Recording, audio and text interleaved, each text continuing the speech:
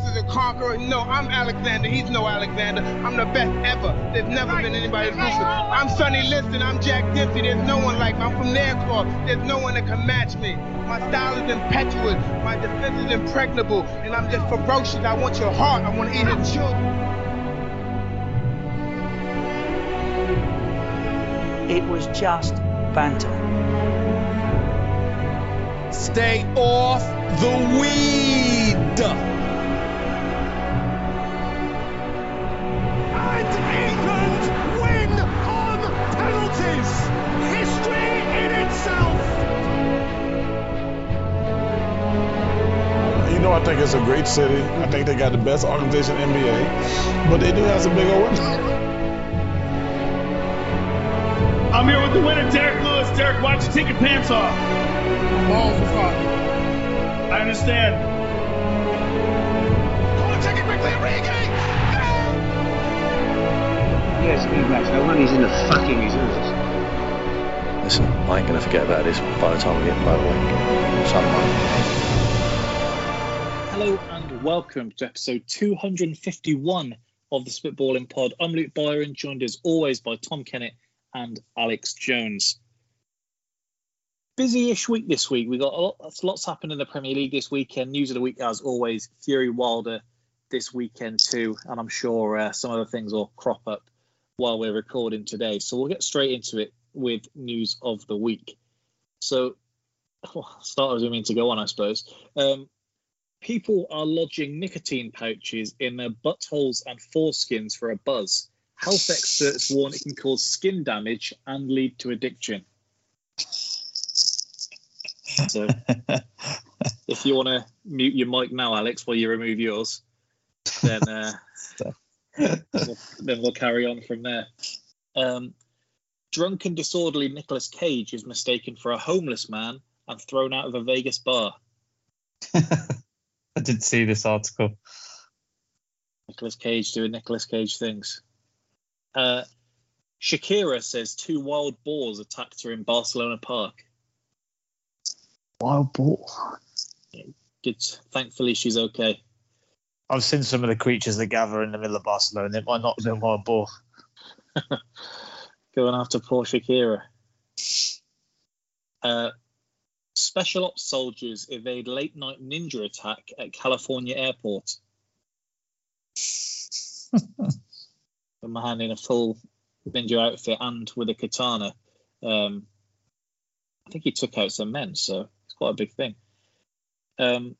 Sylvester Stallone to reissue Rocky IV as Rocky vs. Drago, the ultimate director's cut, with 40 minutes of new footage. Cash grab, TK, or were you tuning in for the extra footage? For sure, it's a cash grab, isn't it? I don't know what else they can really cram into that film. There's a lot in there. I know Troy is probably the biggest Rocky fan I know, so probably worth asking him how he feels about it. But everything that comes out now, I feel, is used like Christmas cash grab, where you get it on Amazon for under a tenner and then bank on enough people not knowing what to get their dads or uncles or something like that. Yeah. And you bang this in the basket. I think we've had previous ones, like we said, that Oasis Nebworth documentary will be released, and it's actually released the last day of November. So just in time for Christmas. Absolutely. You had that United Class of 92 DVD that flew off the shelves the other year, so they always get a couple in. Ohio man tried to sue his wife after tripping over her shoes and falling down basement steps. They still together? Successful by I like the idea of sat at home. It's like, look, don't take it personally. What happens in court stays in court. Artist takes museum's $84,000, returns with blank canvases titled "Take the Money and Run." Excellent. See this story? I haven't seen this. So yeah, literally they said they would pay him to produce some contemporary artwork for them, paid him this cash up front without seeing the finished pieces. Oh, God. He returned the same canvases back, said it was called "Take the Money and Run." They're now trying to say, give us our money back. And he said, look, this is modern art. I don't know what you're so angry about. And supposedly if he's taken to court, as art is subjective, they don't have a leg to stand on. Yeah. So if you're being paid 84,000, you could at least do something shit and return it. This is a man that clearly just doesn't care. I could have easily died, said the woman who's wedgie from wearing high-cut jean shorts on a date. I landed her in hospital. Once again, didn't get the full story, so I can't tell you how she nearly died, but it's been a bad wedgie.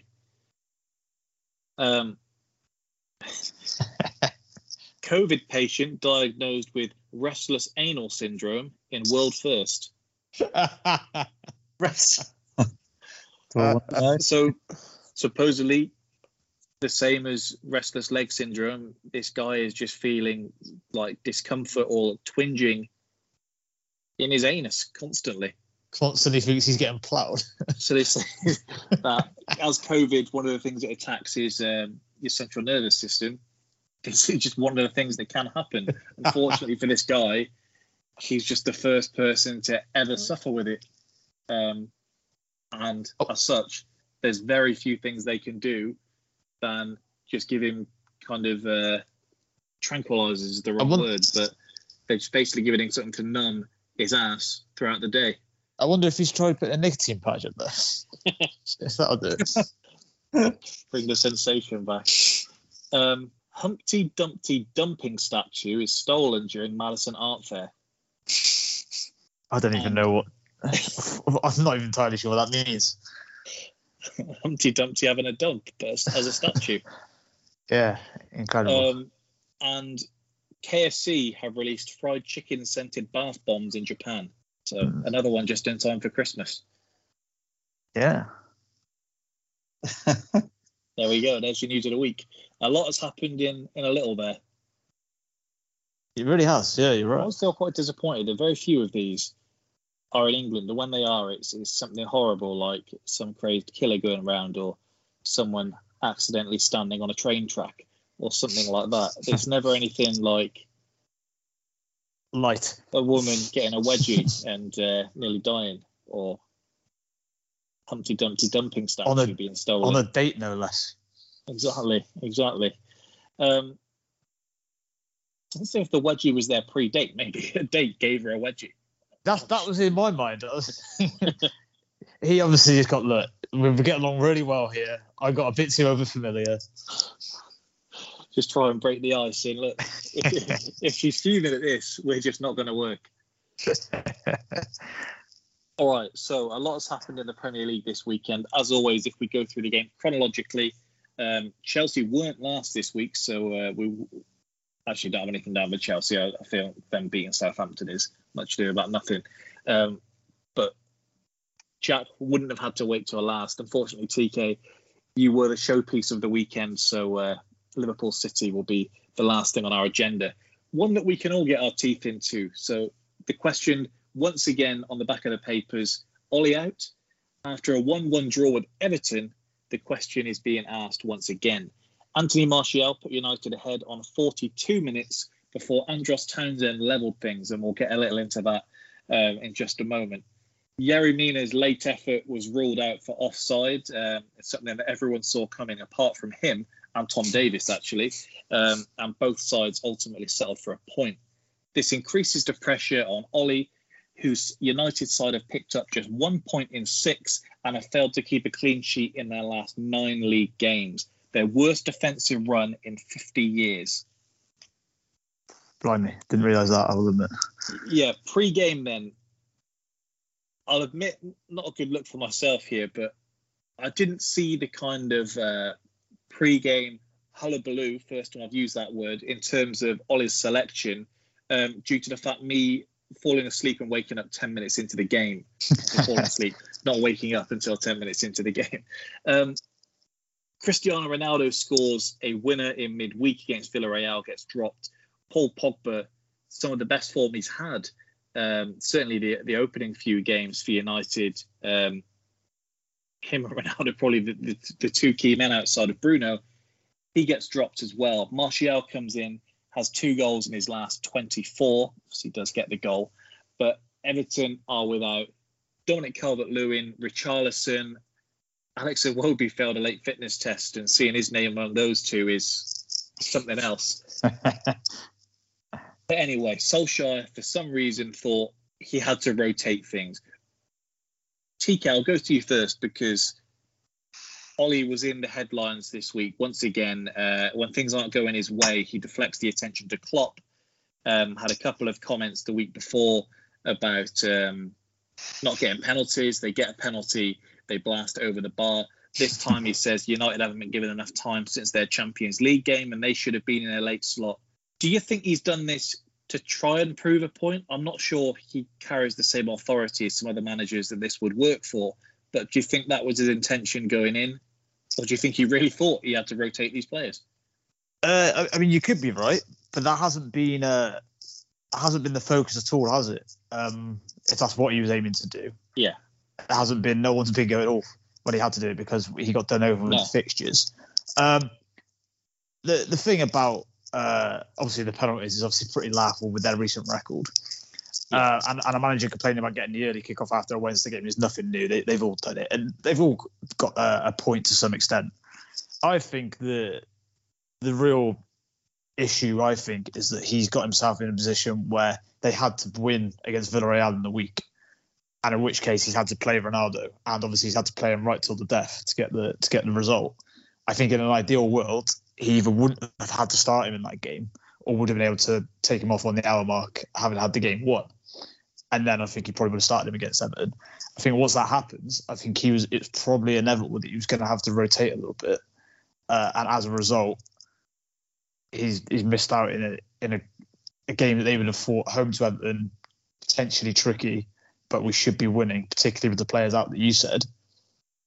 Having said all this, they were 1-0 up when Ronaldo comes on. Yeah. So I do think they're kind of misdiagnosing the cause of this. You touched upon their defensive record. I think that probably needs more of a look than the Ronaldo thing is a sexy headline for the media, but I don't know if that's really the story of this game, to be honest. Alex, I mean, we've done this several times before. It's something that I think confuses us, and it's when a manager is going to rest these players, rather than try and kill the game early, get the players on, get them off. Instead, he leaves these players on the bench, and I don't know if that sends out a message to Everton, because you've got to think, if you're Rafa, regardless of whether he says it or not, but those players in the changing room, when they see a team sheet, they already know their own injuries, and then they see Pogba and Ronaldo. That's got to fire you up, hasn't it? Because you're thinking they think they can bowl over us here. Yeah, for sure. It's a game of psychological warfare from the off. I just don't really understand the decisions still, though. I mean, whether Everton went in with a consistent game plan, regardless of what the Man United lineup was going to be, like we've spoken about in the past, about managers sort of setting up to play the game in the way that they want, regardless of what the lineup is, and then managers that adjust. At the moment, you'd want to say that Ollie's forming into the managers who just set up and want to play how they want to play, regardless of what the opposition is. I don't think United are quite there yet with their squad to make those kind of decisions. And Everton ultimately saw an opportunity there and capitalised on that. Even before you kind of get to what there is on the pitch, you said there about Ollie, and he's definitely been trying the things. I think, TK, you said it was one of the worst Fergie impressions you could see. I think you tweeted. Any one of these attempts from Ollie to try and drum up the media has never worked. I don't know why he keeps persisting with this. I think after the win against Leeds, maybe, or it may have been the Wolves game, he came in joking about the rumours that he was going to be sacked, as if that was going to send a message to the media. You've obviously had the ones that we've referenced before. It's not the first time he's done this. Surely you've got to know when you're that guy. Not to go with that meme that you keep seeing recently. You're not that guy, pal. But Ollie is not that guy. Like, when Pep does it, you can see a certain way to it. You can maybe see some things unfolding. When you look at back in the days of Jose and Fergie and even like Wenger and some other ones, if you're not that guy, worry about other things. This is just creating more narratives for him to get stuck into. It just seems like he doesn't need any more fights to be dealing with at this stage. No, you should save this for when you've got more credit in the bank, shouldn't you? Yeah. The only thing I will say with this, and I guess this was inevitable, that whenever the first game he doesn't play Ronaldo and they drop points, this was going to happen. But I do think the team he put out was good enough to get a result. Yeah. And also, are we saying that Ronaldo has to start every game? Because that's quickly going to become the thing here.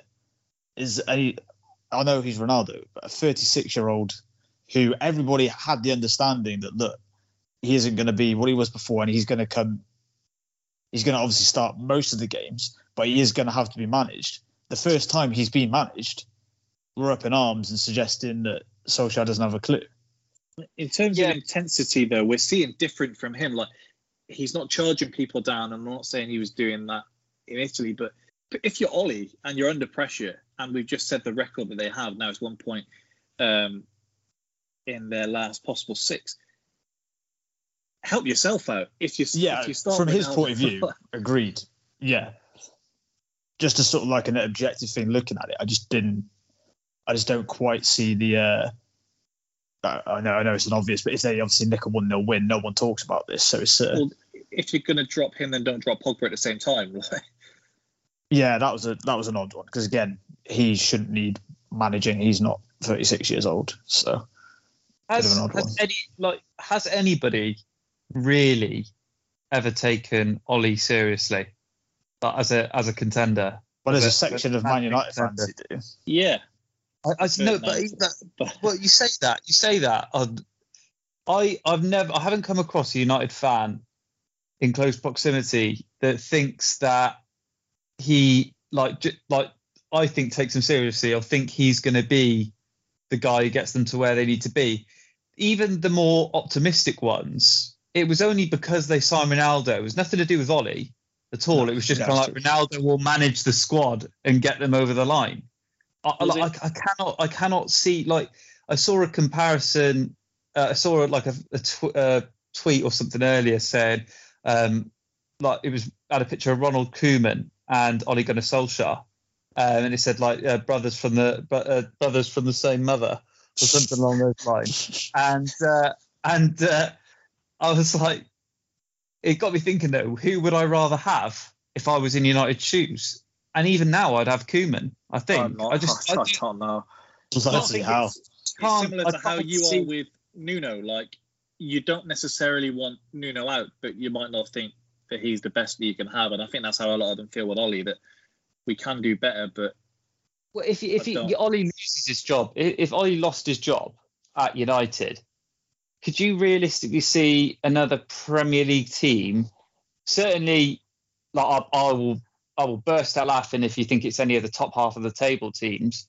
But could you seriously see any of the other Premier Leagues going out of their way to get him at their club if he lost his job? I think Newcastle are the only one. I don't think they go out of their way, so that probably would. I think Newcastle are the only one where if you offer them... That's an answer in itself. They go out of their way. I mean, like... Watford maybe for a couple of months? Yeah, I think a way of doing it, Alex, is if you asked any kind of chairman in the league, do you want to swap managers and see how many of them take Ollie, then I think you might just get Newcastle at a push. Even then, I'm not sure they take it. Yeah, Ashley goes, what's his wages? No, it's all right. We'll stick with Brucey. It's fine.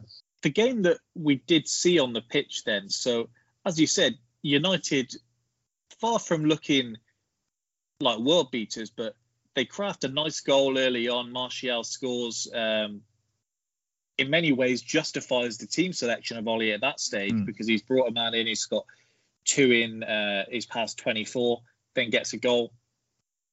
It just seems to be, we aren't scared of United at this stage. Spurs, I think, partly because of you, Alex, and partly just because of the rivalry, I don't look forward to playing Spurs. I don't look forward to playing Liverpool. I don't look forward to playing City. In fact, I actively dread those games. I get quite excited about playing United because they don't feel insurmountable in the way that they should when you look at the team that they can put on paper and with the man they got in the dugout.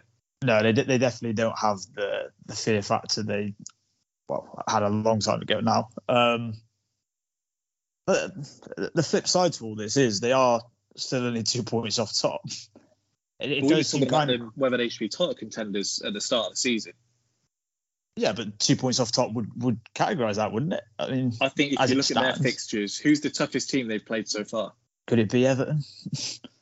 That's the thing. I guess we're also forecasting because there's been a lot of this next 10 games they've got coming up, hasn't it? Got a couple of Champions League games. You've got Liverpool, City, I think Leicester, and now Spurs, which could not be a tough game. So I think people are forecasting that they probably, going on current performances, aren't going to pick up too many wins in that time, aren't they? Is the thinking? Yes, Southampton maybe, and then you've just seen that. I mean, they've proven difficult to play against rather than being anyone that was going to bowl them over, and they drew there. The win against Leeds is probably the most impressive. Yeah, definitely. Actually, the although you look at Leeds' other form outside of this, and you beating West Ham. Beating West Ham, that's a good win. But again, far from convincing, Matt. I was about to say that the issue for them is, and the thing where I find the pressure on Ollie a little bit crazy is we don't get any of this talk when they scrape a win over Villarreal, but it's the same sort of level of performance, really. There isn't much change. It just happens to be sometimes, Ronaldo nicks him a goal or they get a bit of a lucky break. And then in this one, they obviously don't. So they don't convince even when they're supposed to. Do you remember when we got to the end of last season and then you looked and there was a lot of Arsenal fan accounts saying, well, look, we had the third best defence in the league. I don't know why we're going after Ben White. I don't know why we're doing this and that. And it was like, we've all seen the same thing. Nobody looked at Arsenal last season and said, you know what? You're a very strong defensive team. This is not an area you need to improve in, for example. Since then, we've bought a new centre-back, a new right-back, and a new keeper. But as you said there, sometimes you do need to look at it for what it is. Like those wins under Emery, you were looking at those and there was a 20-game unbeaten run, but you were like, I'm not sure about this. You weren't looking at Arsenal and feeling threatened at that time, were you? And I guess those same results then suddenly don't go over the edge like you see against Everton here, and the world can come falling down very quickly. Let's face it, a huge concern for United as well is the home form. Is that they don't, for all this away record that's been talked about, the flip side to that is obviously if your home record matched that, you'd be winning everything. It's for whatever reason, because this is obviously translated for when there's no fans to when there's fans. They probably would have thought having fans in would have changed their fortunes in that regard. Hasn't so far. Some of these games, again, they aren't. It's not like they're playing a team off the park but just not getting the result. They're really not. No. Andros Townsend should not feel comfortable enough to do Ronaldo's celebration in front of him. Call it a tribute, call it whatever you want. I'm not having it. He shouldn't feel like he can do that in your house. I'm a little bit upset that he didn't quite stick the landing and he stumbled a little bit. I felt like the landing just took away from it a little bit. The fact that he can't even do it properly. Yeah, he didn't even throw out the arms of any conviction. All of United said about Lingard doing the moonwalk in the Emirates. That's the exact same thing. This is your guy brutal. Here. It just, Andros has bottled it in the interview after. So I was paying homage to him. He's my idol. That was absolute cowardice, that. He's done some shit hours. He got his shirt after. Stick with it. Which is a bad look from Ronaldo. That's a coward's move. He's coming to your house. He's danced on your porch and then taken the doormat with him. I do think Ronaldo's reaction has, I'd be honest, created a lot of this as well. Which, look, it's a double-edged sword of signing him. But I do think his reaction as he was walking off the pitch only fuels speculation that the media want to bring up. I thought that just meant he was a winner and no one else on that pitch wanted to win. So the fact he stormed down the tunnel, I saw Rio like, that's a manager's dream, man. Because you've got a winner there. I don't think Ollie's seeing that going, this is what I want to be working with. He's not going into that dressing room going, looking forward to this. Well, one of the questions I bet he didn't make eye contact with Ronaldo in that changing room after the match. Well, one of the questions that I had for you was we've spoken on here plenty of times about the fact that these Liverpool players are willing to fight for Klopp. You see that every time they go out onto the pitch. You see it with the reactions on the pitch after. We can talk about this a bit later, but I believe the Arsenal players fight for Arteta. Whether they should or not is another issue. Do you think these United players will fight for him? Because I think they're just comfortable. I think this is like the latter years with Wenger. Ollie takes the flak. They get an easy ride. Aside from Pogba, maybe, the rest of them do get an easy ride. I don't think they're fighting for him at any stage at all. I think it's just convenient because he's there. I think a lot of them, he's like a mate. It's like just working for a mate. And it's maybe not even a mate you expect. It's maybe a mate who's got more money and he's going to get the new FIFA and you can all go around his house. I don't know what it is, but I don't see them going out saying, we need to make sure Ollie keeps his job. I think they say, if they drop the points here, a lot of them can go back and they can have a nice evening out and not take much flack, because is Ollie the right man for United? He's going to be the headline the next day rather than this left back is not putting a shift in, or this centre back pairing with these Champions League winners and this England star man aren't keeping the goals out, or we got a right back who can't defend or go forward. Everything just goes back to Ollie. You hear the odd other comment, but predominantly, no matter what they do on the pitch, the questions come for Ollie before anyone else. No, that's a fair point you make. This could be a comparison, like you said, like the latter Wenger years. I said partly in sympathy to Ollie, which is quite hard to have when he's acting like a bell. But he is in the basically where he's ultimately doomed, where when they win, it's the players. When they lose, it's him. And ultimately, that only ends one way. But your point about do the players sort of recognise that, you could be right. That is probably where Ronaldo's actually maybe a bit different to the rest. Which the he's a winner thing is horribly overplayed. I absolutely agree with you. But his actually will be different to the rest of them in terms of some professionalism, I think. Otherwise, I think some could be comfortable. I think you're absolutely right there. I get that impression. But as we have touched on before, under pressure Ollie is dangerous, Ollie. You get a result when they need to.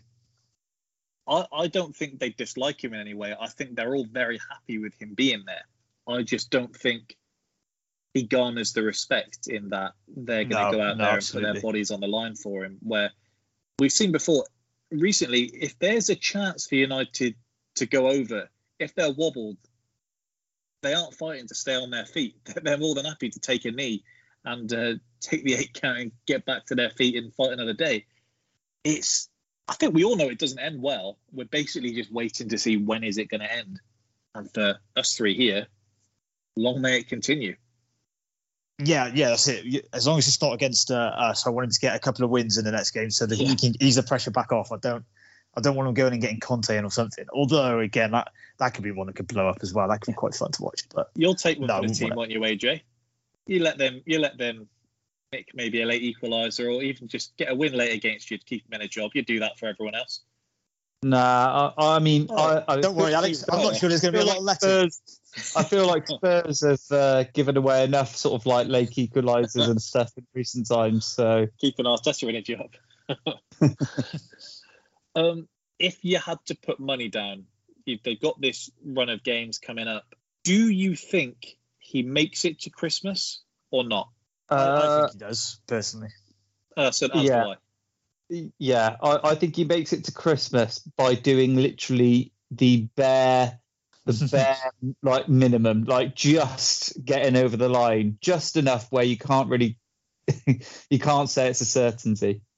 So I think part of it is the fact that there isn't a clear man out there to take over. Like the Mourinho one, when he's available, and the Klopp one with us is one of the best examples, isn't it? Is where we might have persevered with Brendan, but once Klopp's there, you're like, well, we can't not.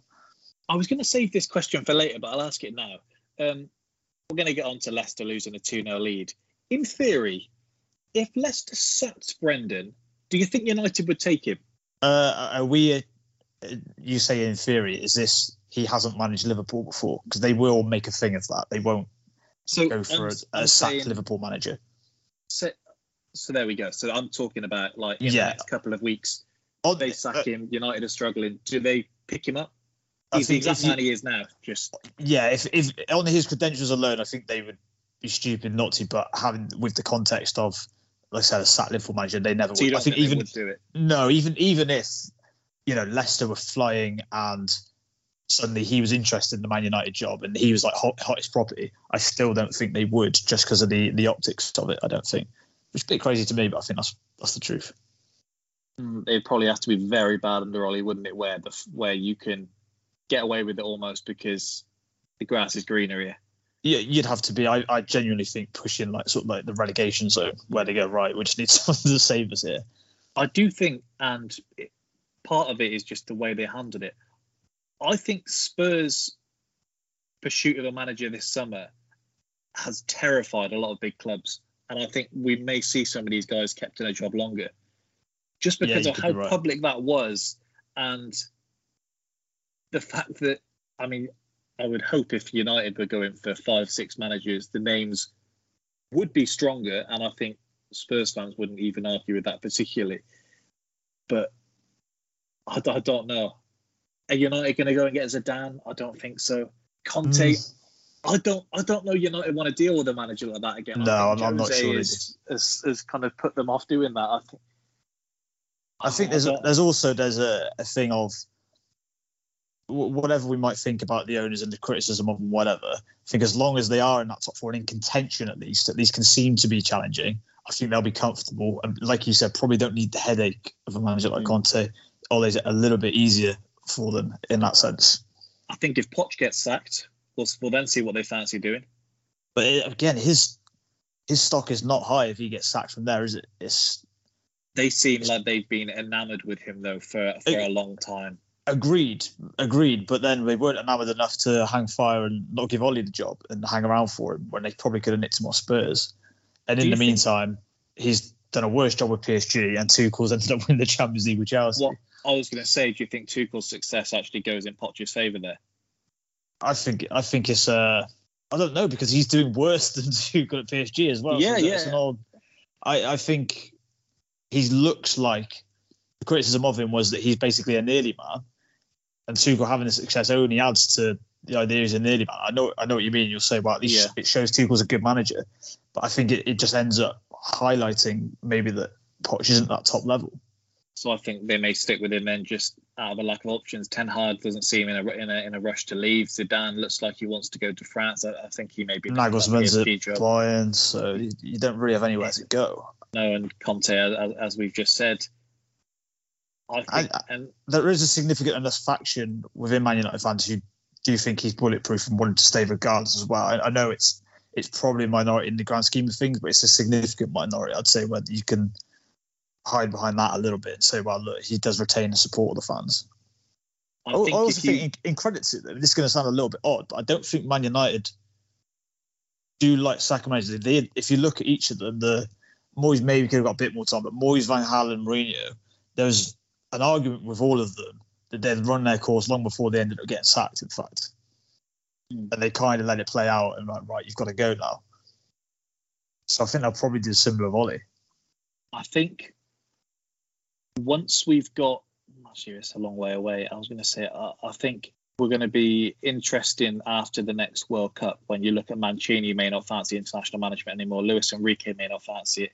And then you might see teams starting to be ruthless again when there's the options out there. But yeah, I think they stick with Ollie, and as you've both said, he's going to do just enough to keep him there. In boxing terms, he kind of gets backed up onto the ropes, but just throws enough punches that the ref can't jump in and stop it, doesn't he? The crazy thing with them is, and I do resent the online thing that there's an agenda against the club and against Ollie, which is always crazy ridiculous. But if they do nick a couple of goals in some of these games, say they got 4 more points and they're top of the league of 18 points, everyone's going to suddenly be talking about Man United are the real deal. See, they can win this. But it's the same team. You'd have having the same shite performances. They'd have just lucked into a couple more wins. So it is funny how sort of flexible and how fragile that can be. these next 10 games, traditionally, they aren't the fixtures that they would struggle with. So they may come out of this and we may get a short kind of boost for them before they come crashing down again. Yeah, I think the international break has come at a timely point for him. Yeah. If we then move on, and so the 5:30 kickoff that day, we did have Arsenal, a rainy night in Brighton. Only rained for the Arsenal players, I would like to point out.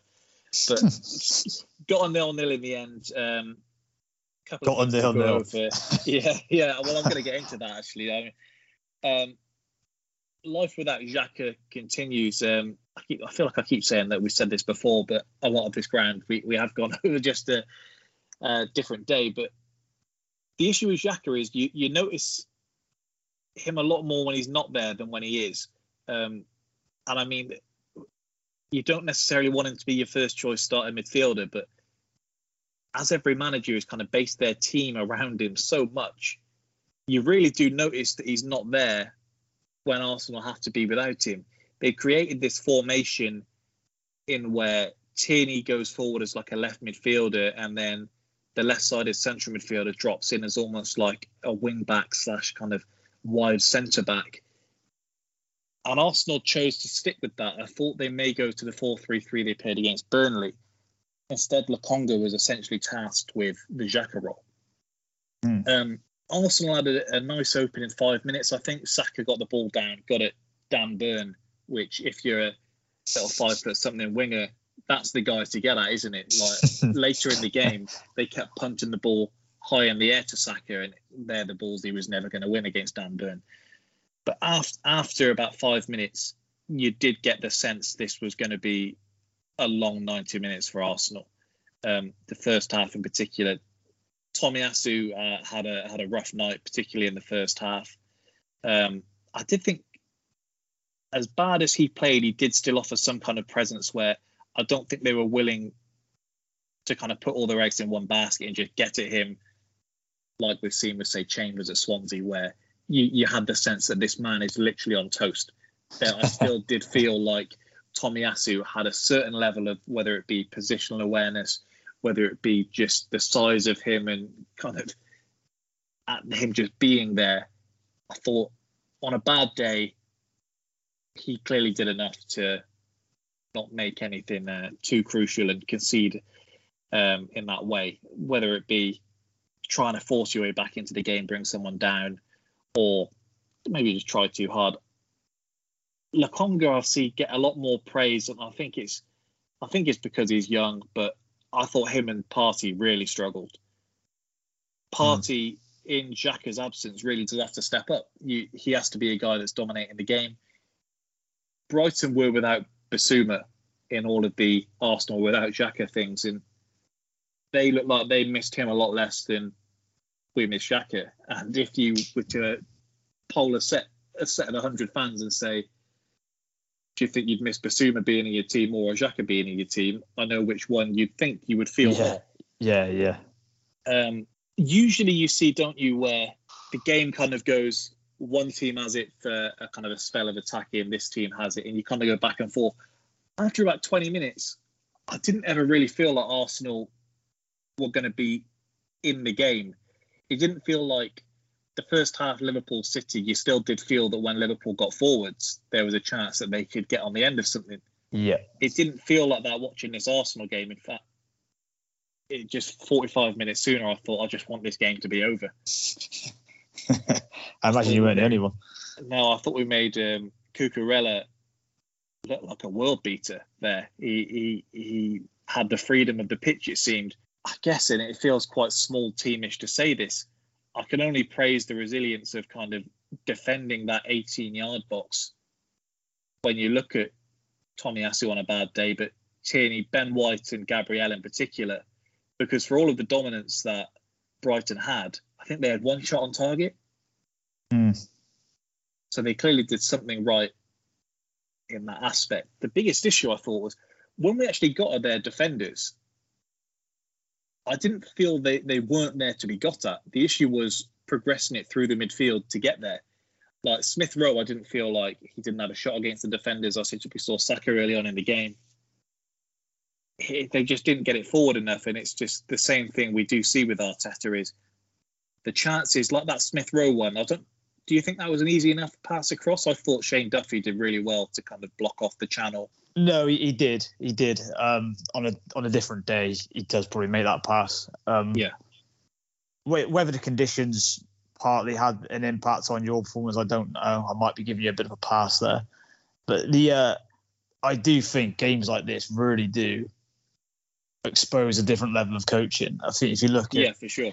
If you look at those two teams on paper, the fact that Brighton are the ones sort of dominating the ball and getting forward, like you said, and you weren't really threatening attacking wise, is absolutely crazy. I mean, if you gave Graham Potter some of the personnel that you've got available to him, I think you'd be certainly a great watch and a frightening prospect. I think you, because obviously, like you said, they don't get many shots on goal at Brighton for the football they do play. With the more talent that he would be able to have, I think he could work something really good. Because that Arsenal team was plenty of attacking intent, and I'd probably say it's probably your best 11 you could have had. Outside of Xhaka, that's our best team, I think. Yeah, and just if you wouldn't have known that watching that game, you wouldn't have known. There seems to be a thing, whether it be with Arsenal fans, whether it be with pundits, that they think the football under Arteta is just going to kind of click at some point, and you're going to get constantly the game that you had against Spurs last week. I do think every so often you're going to get the football like that. I must say, I've watched the highlights back of that Arsenal-Spurs game more times than I would like to admit. I think it might be the worst midfield performance in Premier League history. The fact that it just wasn't there, and it did for some Arsenal fans, pundits, myself included, it does gas you up, because you look at that 45 minutes and you think they found some kind of formula there for this to work. And it just so happened that Brighton, whether it was the personnel that they would want to have in there, they at least had the bodies in that midfield, and there was no easy way of getting it from front to back. And they really made us work for it. They pressed up front. The fact that they had so many shots going out, they were able to reset from every goal kick and just go again. And I did write down while watching the game that watching Arsenal for the amount of time I've had, you look at some games where you're like, the passing at the back isn't working here, just give up. And I was quite pleased that there seemed to be a conscious decision after about 20 minutes, like, this isn't going to work today. This is either not the conditions or the way they're pressing. Let's not do anything stupid here. And Ramsdale acknowledged in his interview after that his kicking wasn't where it should be, which is quite nice to hear him come straight out and say that, actually. I think if you look at up to the first international break, there was 0 points. Obviously, I think we conceded 9 goals maybe in the first 3 games. And then you look, since we've come back, played 4, won 3, drawn 1, 10 points from 12, 3 clean sheets. If you'd offered me that before, I would have taken it. I don't mean this with any disrespect to Spurs. I think we're in very similar positions. If Spurs are going away to Brighton in the form they're in particular, I look at that as a game where I kind of pin my hopes and say, I hope Brighton can get something from this game. In fact, I hope Brighton can beat Spurs here. So I don't think it's the worst point in the world. It just doesn't feel very nice when you feel it's a point gained rather than 2 lost when you're playing Brighton as Arsenal. Yeah, you are right that, you know, if you said to me before the game this ends in a draw, I wouldn't have been overly shocked. We know what Brighton are and how good they are at this point. But you are right. It is a kind of sad indictment on the club that's kind of probably seen as an alright result. And maybe that's a concern about the players as well. I do wonder if any of them are particularly disappointed to draw with Brighton, which they should be, really, shouldn't they? They should be going there and having the belief that we can go there and do it. We know that Brighton are, you know, what Graham Potter's doing there, but some of these players you'd hope have the personality to say, right, we want to go and win this game. And you never really got that feeling, I didn't think. I thought Aubameyang, after about 10 minutes, was sulking. I don't think the way the balls were going up to him were helping.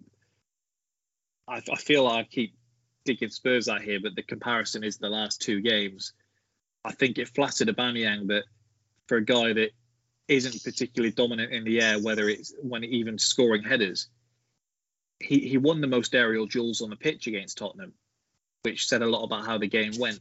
Against Brighton, he barely had a sniff, and then when the ball was coming into his feet, he had a first touch like a United Lukaku in Timberlands. The issue was neither Lacazette or Aubameyang really fit this system. Aubameyang can't hold the ball up and Lacazette can't get in behind, so you're stuck with essentially having to pick one or the other. I thought Lacazette did really help when he came on in terms of just slowing the game down and actually making it stick at the other end of the pitch, but it wasn't pleasant. Brighton have kind of created this rivalry with Arsenal as well after beating us in the Guendouzi game, where they were tweeting pictures of Mopé kind of doing the like crying celebration before the game, and they were really kind of hamming it up. And so when the ball seemingly was about to drop to his feet on about 82 minutes, I shut it very briefly.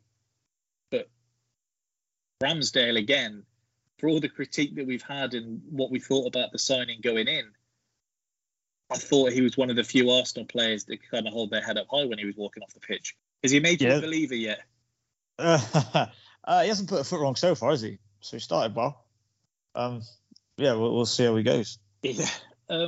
Gabriel lost 2 teeth this time. He lost one against Brighton last time out. He has got a new dentist, I can confirm. I did read that this morning. He went for emergency surgery after we got back from Brighton. Him and Ben White, I think, is a nice partnership. I like what is kind of building there. You've got the very aggressive Gabriel and you've got Ben White kind of cleaning in behind. One of the big differences in the Spurs game is, I guess, Brighton know Ben White better than anyone, and they essentially cut off that channel for the keeper to give it to him and him to open the game up then from right at the back. So they had a game plan, and I thought they executed theirs brilliantly, all but finding the net. And with Arsenal, when Partey has a bad game, Ødegaard has a bad game, Aubameyang has a bad game, Saka has a bad game, you're doing very well to then get a result out of that afterwards, aren't you? That's probably the worst game Ødegaard's had in an Arsenal shirt, to be fair.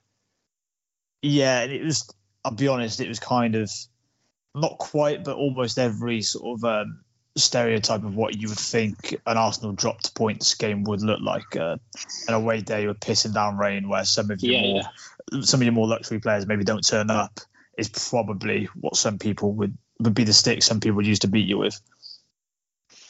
Ødegaard, moving forwards, and Arteta's going to have a lot of time to think about this international break. Would you drop him deeper in where Lokonga was playing?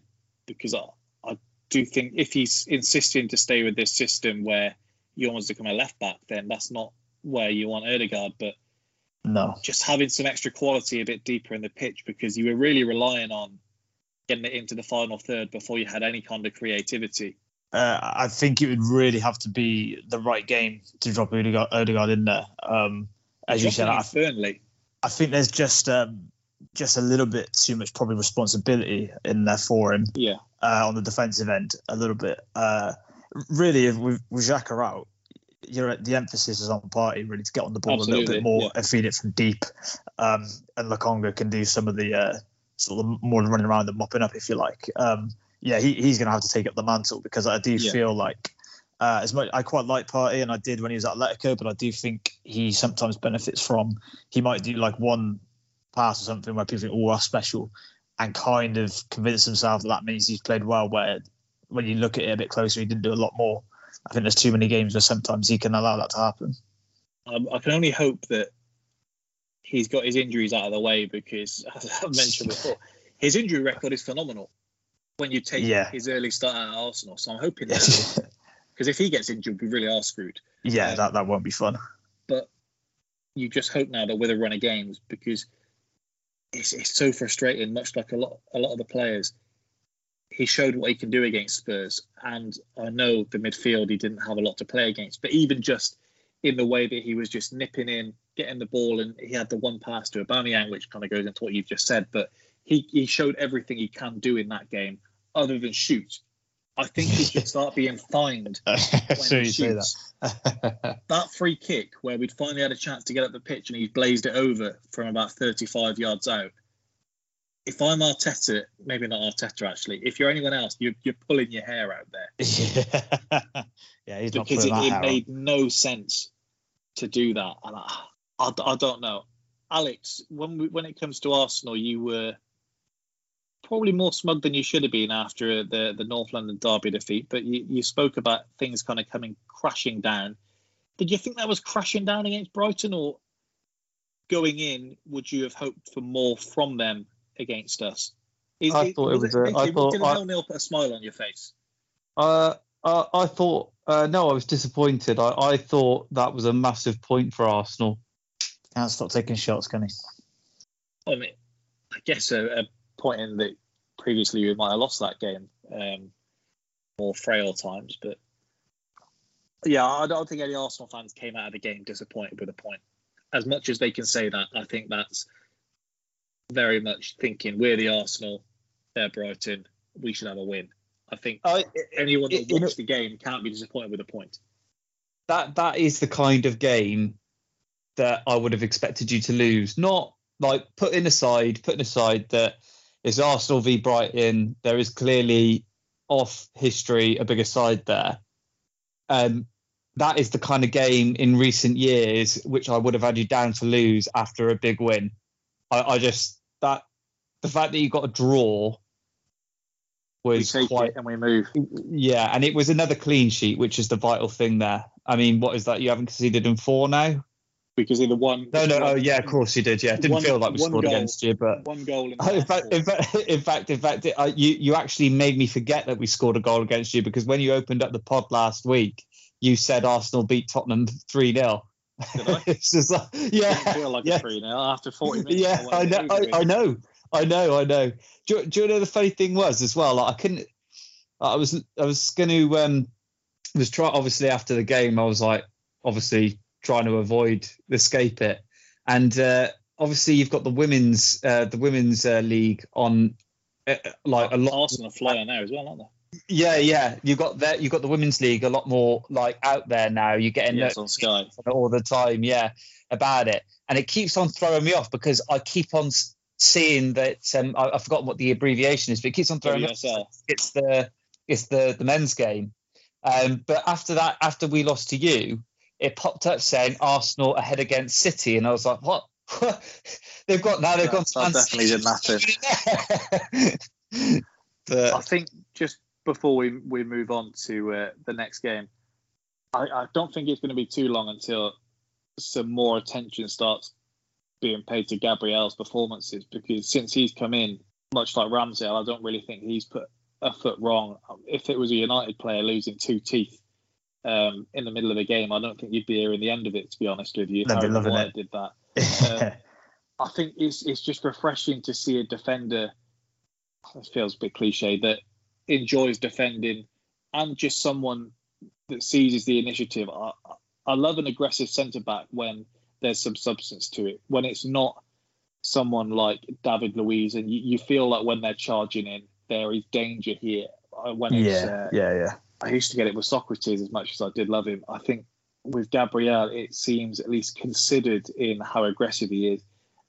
And then on paper and from what we're seeing at the moment, Ben White seems like the perfect kind of counterbalance for stepping off and then cleaning up in behind if you get past what's supposed to be your brick wall in front. So I think it's just nice to know who your centre-back partnership is, not worry about Pablo Mari being in there, whether it be in David Luiz in there, whether it be in whoever else is going to be in there. It's just nice to kind of know who your back four is going into games. Tottenham then. So Spurs weren't on TV yesterday. Seeing the highlights back on Match of the Day, unfortunately had goal updates on as the game was going through. The first thing that really caught my eye, Alex, was Son just seemed far more direct than he certainly did, whether against Arsenal. Just the difference, he seemed far more considered to seize the mantle and kind of get at things, and particularly when Kane isn't firing, showed how important that is yesterday. Yeah, for sure. Looked like a completely different player. He looked a lot more like the player that we saw against City on the opening day of the season. Not really sure. Like, there was more width in the squad at the weekend, like a bit more, which I don't know whether that gave him more space to operate in. I don't know if it was more of a reflection of Villa's defensive capabilities and their vulnerabilities, allowing him to play up. Obviously, Skip started, and I think that freed up that side a little bit more. When you've got Dele Alli playing, he does really slow things down and tends to hold up the play a lot more.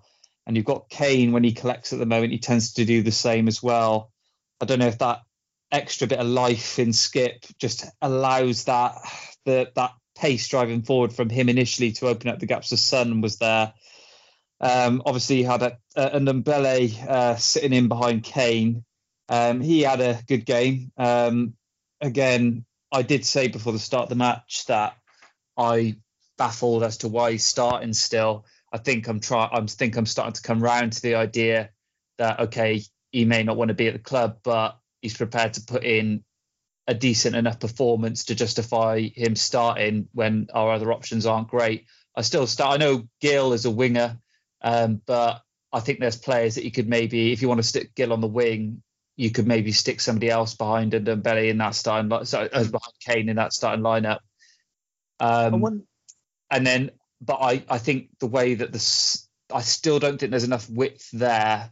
And I still think the defensive vulnerabilities are there. As good as Romero's game was, his game really came from his distribution rather than his defensive capabilities. He's still got Eric Dyer next to him. Yeah.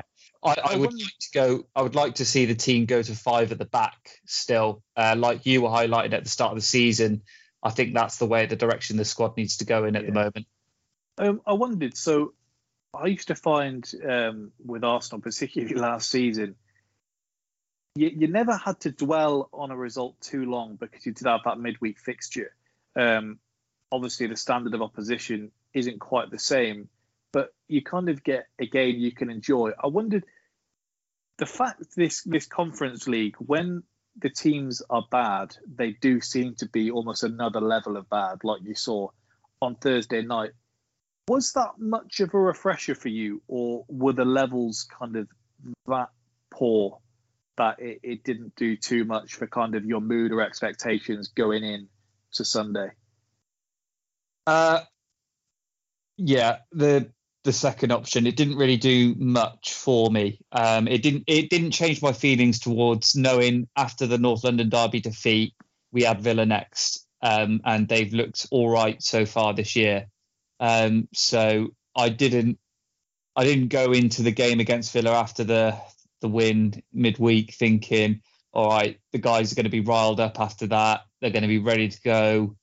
They're just going to come out there swinging, and they're going to show the side, show some of what the side can be.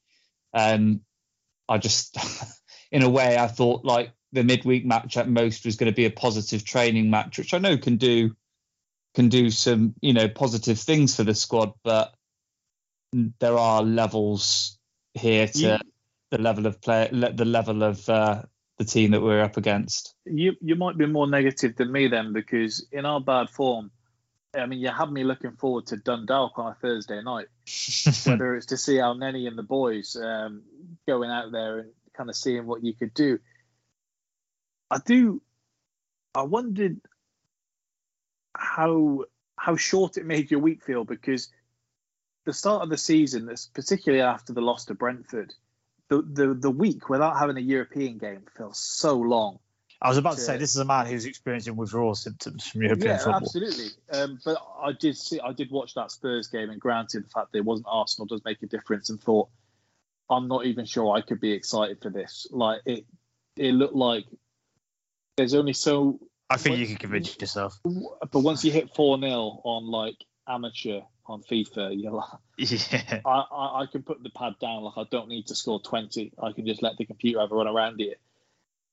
And I didn't know if that made a difference at all, or if Alex is happy to either just skip the Thursday games, or if you do still have an interest in them. Because this is obviously the first time of having the Conference League. I know you have not probably Europa League level competition in some senses with Rennes in there, but this is meant to be a level below even the Europa, and we see some other teams in there. Yeah, I can't. You start getting your juices flowing. No, not at all. Whether that was all of the banter that Tottenham got after we qualified for it at the end of last season, like, I'm not sure, but you were happy. I just think I'd feel better about it if things were going better in the Premier League. I think that the results in that competition at the moment, I think, paper over the cracks. That's what they're supposed to do. Yeah, but I don't think that's a positive thing for us at the moment.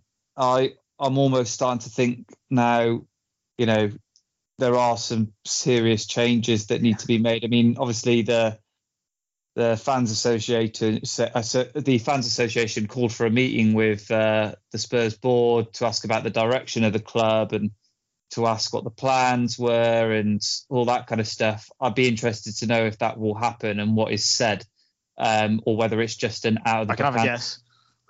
Yeah, not happening.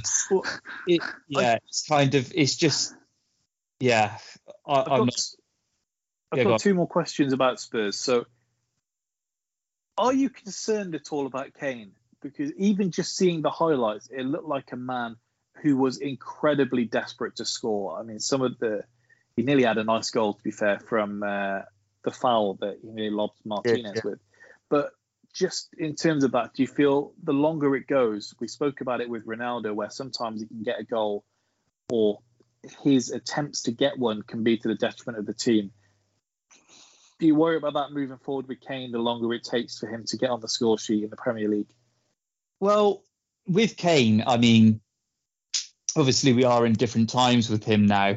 But he quite often had a dry spell at the start of the season in previous years. I think last season was the only season where that didn't happen, but obviously the circumstances with COVID and all of that was sort of changed the dynamic going into the season. But traditionally, Kane does struggle to get off the mark initially at the start of the season. So I'll give it a bit longer. I think my main concerns with Kane are around his mindset about whether he really does want to be at the club anymore, which I think everybody can be in agreement he wanted to move. I do understand what you're saying with regards to him being so desperate to get a goal that the team around him are going to suffer based on him being selfish when he shouldn't.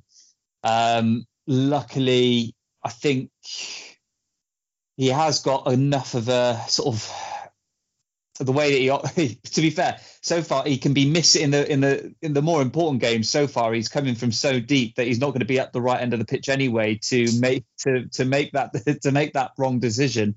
But I was thinking in other times, like an assist will somewhat quash any kind of doubts around him, or quash any kind of doubts he has in himself in terms of the impact he's making in the game. The fact there's so much being made about his scoring drought, and every time he doesn't find the back of the net, he's being told it's because he wants away, it's because of his body language. Every vampire film that you see, there's a point where they go for the animal blood, and eventually they find out that doesn't quite satisfy them enough, and they go on to the human stuff. Well, I'm not sure an assist is going to satisfy him enough where that would help him in terms of being involved in the team. Do you think he needs a goal? This kind of answers your question about the Conference League, though, because he scored a hat-trick on Thursday. Yeah. And that's how irrelevant it's seen as, is that it's like that didn't happen. So we're talking about his goal, and he needs a goal, and he looks short of confidence, he doesn't look fit, and does he want to be there? he scored a hat-trick in midweek, but those games are seen as so redundant that we don't even acknowledge it. I saw a tweet saying people have the nerve to doubt Harry Kane. He's the only player in history to score a hat-trick in each European competition. Blimey.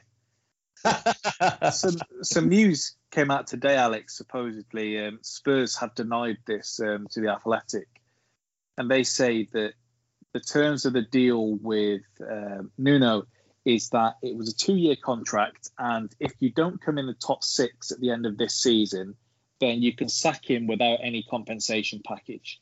Now, Levy is being praised for this, as does seem to happen with him, no matter what it is. And they say the masterstroke, he got this contract that's massively in favour of Spurs, and they've had the winning hand. I know Nuno is always going to back himself, but in terms of the direction of the club that you mentioned there before, does that not feel like even going into the season, he knows that he's not up to much by the fact that he's kind of making contingency plans for the end of it? It's an accountant's move again, isn't it? He's just thinking about losing the club as little money as possible, and that seems to be the priority with him at the moment. I still with all the missing success that we should have had with the squad that we've had in the last few years. You can't deny that from a business perspective, Tottenham have done really well in terms of growing the club's well, I've forgotten the word now. Brand? Accounts. Yeah, brand at the global level, and somehow managing to stay financially stable in these difficult times.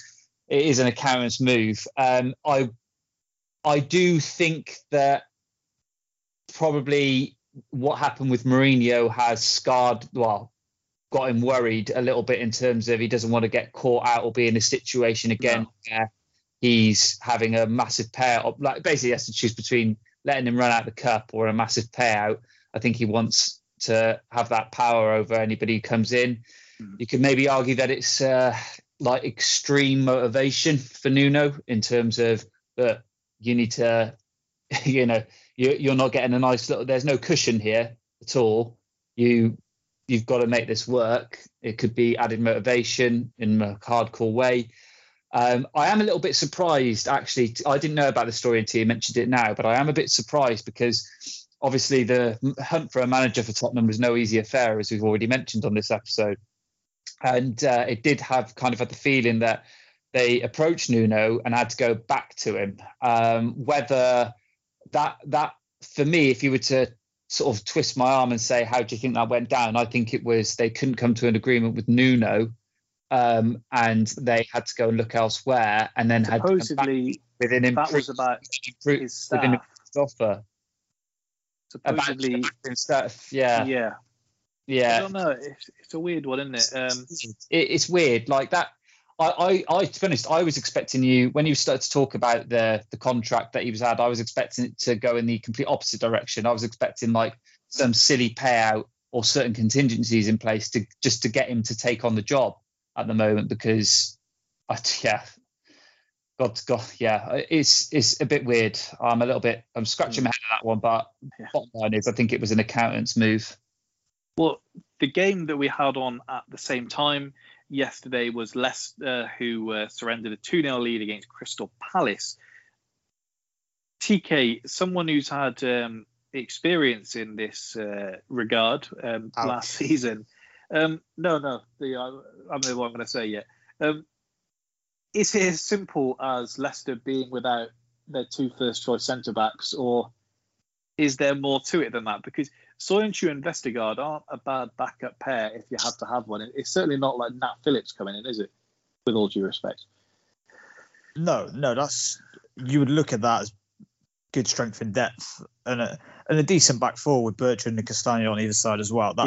You would back that for most teams, wouldn't you? So, the Fofana injury is obviously a huge thing for them. He was obviously looking very good. I think the nature of the performances in general have to be the concern, though. If you look, I know Palace are sort of an improved football team under Vieira in terms of how they play, but they have more of the ball than Leicester. Like, how often would that happen? No. Leicester are a pretty good possession team, and Palace had 60% of the ball. And I don't think a draw was unfair on Palace. I think they were unfortunate to be 2-0 down. Looking at the highlights that I saw, so I don't quite know what's going wrong with Leicester, but it's not looking good for them at the minute. Is it bringing back any memories for you? Because some managers we've seen can kind of, things start going wrong, they steady the ship and they get things kind of back on track. These performances this season for Leicester, both in the Europa League and in the Premier League, just aren't good at all. Is it a case of when things go wrong for Brendan, he's not going to be able to steady this ship? It is going to be interesting with that, because I have thought that that's basically once it starts to unravel, you can't get it back. And not just here, numerous managers have that as well. Once it starts going wrong, it's very, very hard to sort it. Obviously, the key difference between his Leicester team and, say, his time at Liverpool, for example, that you can quite clearly see that the signings in his last one weren't right. And so you can explain the performances away, the change in performance away down those lines. This Leicester team hasn't made, like bad signings like we did with Balotelli and Lambert, etc. It's still a really good team that was getting results at the end of last year.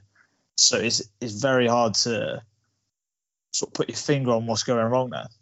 Because there was a point as well, probably a season and a half ago, if we go back to when Emery was sacked, there was the rumours of Brendan coming to Arsenal. He signed a new deal.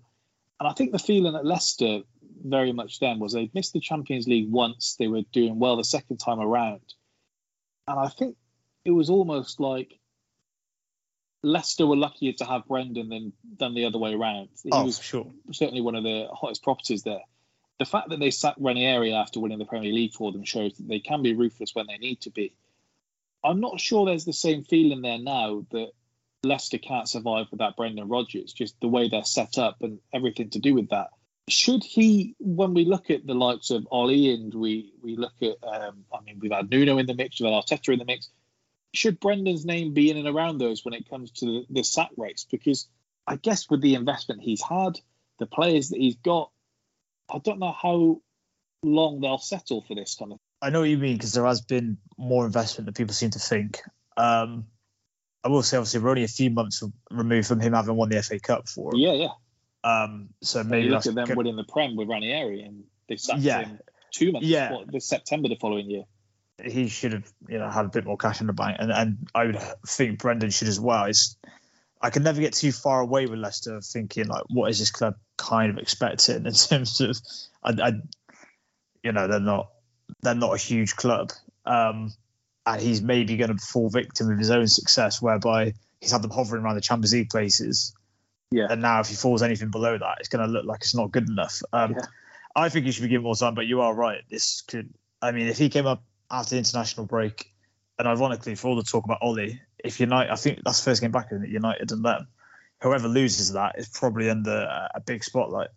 Because part of it with him, I thought before, is the fact that he does have this as such a stable run club now. Is I don't think there's a fear that they can't get someone else in to do just as good of a job. Like, all the pieces are in place.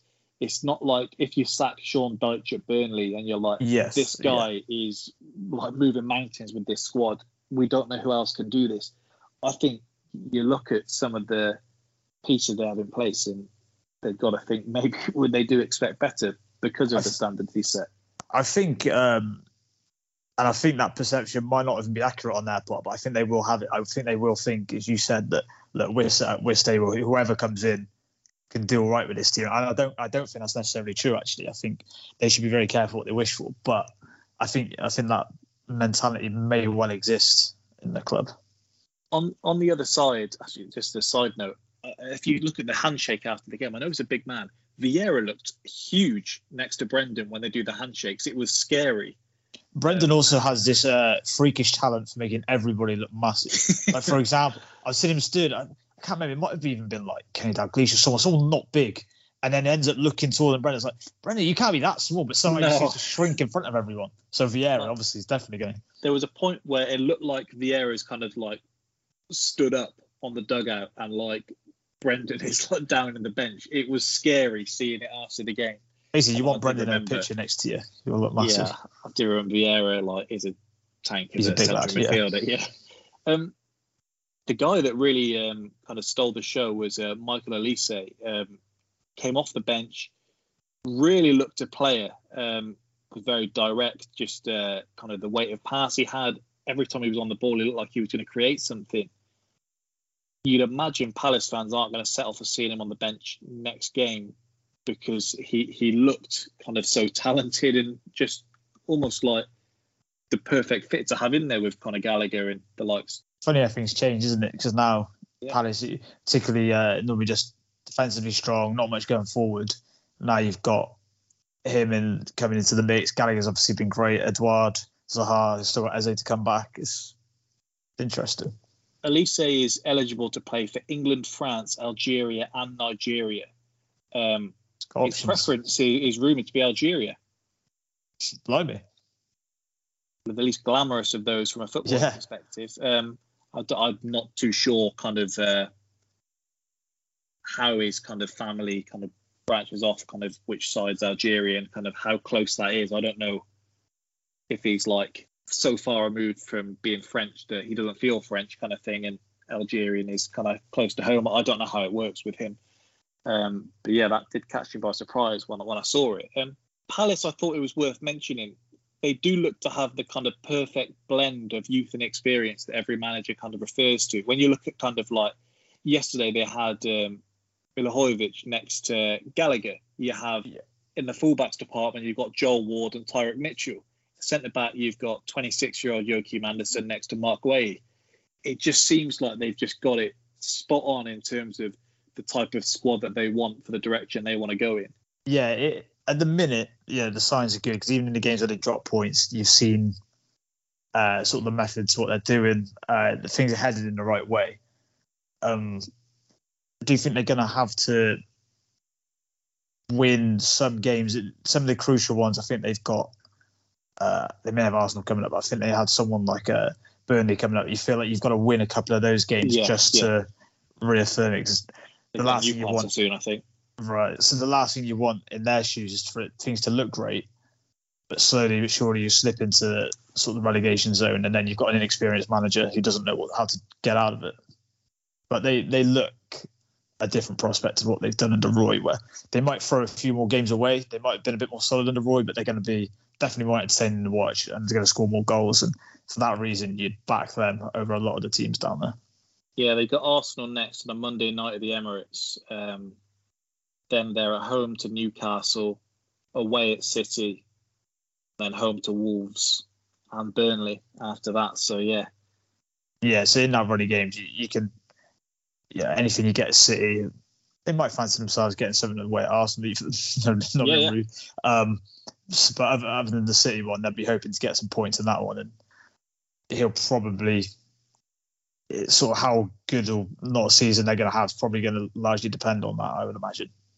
I don't know if you saw this story today with Southampton and Hasenhüttl telling them what they needed to achieve to have a week off during the international break. He told them that they couldn't lose any of the games against City, Wolves, and Chelsea. That feels a bit harsh. Yeah, that's savage. And they end up drawing with City and losing to Wolves. But he's given him a couple of days off, but not the week that he said basically if they didn't drop points in those games, then they were obviously good enough. They could have the time off and he didn't have to worry so much about Leeds. But imagine when he tells you that, you're probably waiting for him to like break a smile or something like, right, he's having us on here, lads. There's no way. Yeah, you definitely seen that in a book somewhere from one of the managers. Like, you wouldn't believe it, they won all 3 games, but didn't quite work so well for him. If we go on to the Liverpool game then, so Liverpool and City did the worst possible thing before an international break and kind of sent us into that with an absolute Barclays classic to really just make you realise what you're missing. The first question I had, and this is before the game even started, did you think the game felt big enough for what it was? The comparisons always go back to Arsenal United and the rivalry they had there. Do you think either just the rivalry isn't there between these teams, either the fact that there's so many teams competing now that it's not just down to two teams, and that's really what it boils down to. What did you think it was? Because I don't know how it felt for you, but it didn't feel like this was like a title decider that you really had to kind of sink your teeth into there. It just seemed like two big teams that are going to be in the mix. Well, I guess on the one hand, that's sensible because this shouldn't be anything like a title decider. We are in October. So I guess we were probably giving it appropriate billing. I think mainly there's two elements to what you said there, that this is a slightly different rivalry anyway, in terms of the managers seem to quite like each other, certainly respect each other. So it doesn't have the needle that the old Man United and Arsenal once had, for example. And the fact that you do have at least Chelsea in the mix, maybe Man United, depending on who you talk to. As you said, there seems to be, at this stage, it's not like it has been, well, a couple of years ago, I should say now, where Liverpool and City with a clear front two. I don't think there's any sort of clarity over that at the minute. So you're right, it probably didn't, but I do think during the game, you started to think, God, these two, you kind of had a reminder of like how good these two teams have been over the years, because the level of the game I thought was unbelievable, really. Any United fan sat there watching that was happy with a draw for any other reason than they disliked both teams needs to see a doctor. I did see someone caption it like, he said that the perfect result for us, and then him saying like, I can't believe you've watched that game and thought you're in a title race. Unbelievable. Yeah, some nerves, isn't it? It makes no sense. I mean, you said about the rivalry there. I saw a tweet from someone saying that the Pep versus Klopp rivalry is so clear of Pep versus Mourinho, and someone pointed out the level of hatred between Pep and Jose. And I watched it back earlier. Jose saying that Pep hated football and that's why he's bald. He said that if you truly love what you do, then you'd still have your hair. And even when he shaved his head when he joined Spurs, he said, what a good thing with me is mine will grow back in a month. Some other people we know aren't so lucky. It was just like... That level of pettiness is levels. Madrid, Barca, you had Jose getting up, whispering things in Pep's ear, telling him, you think it's over, and things like this. Gouging members of the staff. Yeah, this is brilliant for different reasons. I think both almost overdo it in some regards, trying to tell you just how much they respect the other person. And you saw that with that. Get a room. Hugging a kiss after the game yesterday, Pep was dishing out. But in terms of the game, I mean, first half, Bernardo Silva, Phil Foden looked on another level to anyone else, and that was Salah didn't have a bad half. Just Bernardo Silva in one move kind of about four showed players, what City showed what City were all about yesterday. And Liverpool, I guess, what big teams did this weekend. Arsenal did it against Brighton, Liverpool against City. You hang in there just long enough to try and get the result at the end. I think we were all thinking that, weren't we? I think that's the parallel we were all drawing. Yeah. Bernardo Silva, we spoke about it a bit last week. A guy that, I mean, you very rarely see managers come out and say effectively, like, this guy's on the transfer list, like you're playing Football Manager or FIFA. Like, you never see that. And he essentially did say in the summer, look, if someone comes in for him, he wants to leave. Since then, he's essentially made himself undroppable in a team where you don't need too many reasons to drop someone because the backup can't be too far behind. I guess he showed why City signed him, why there was so much hype of him coming out of Monaco.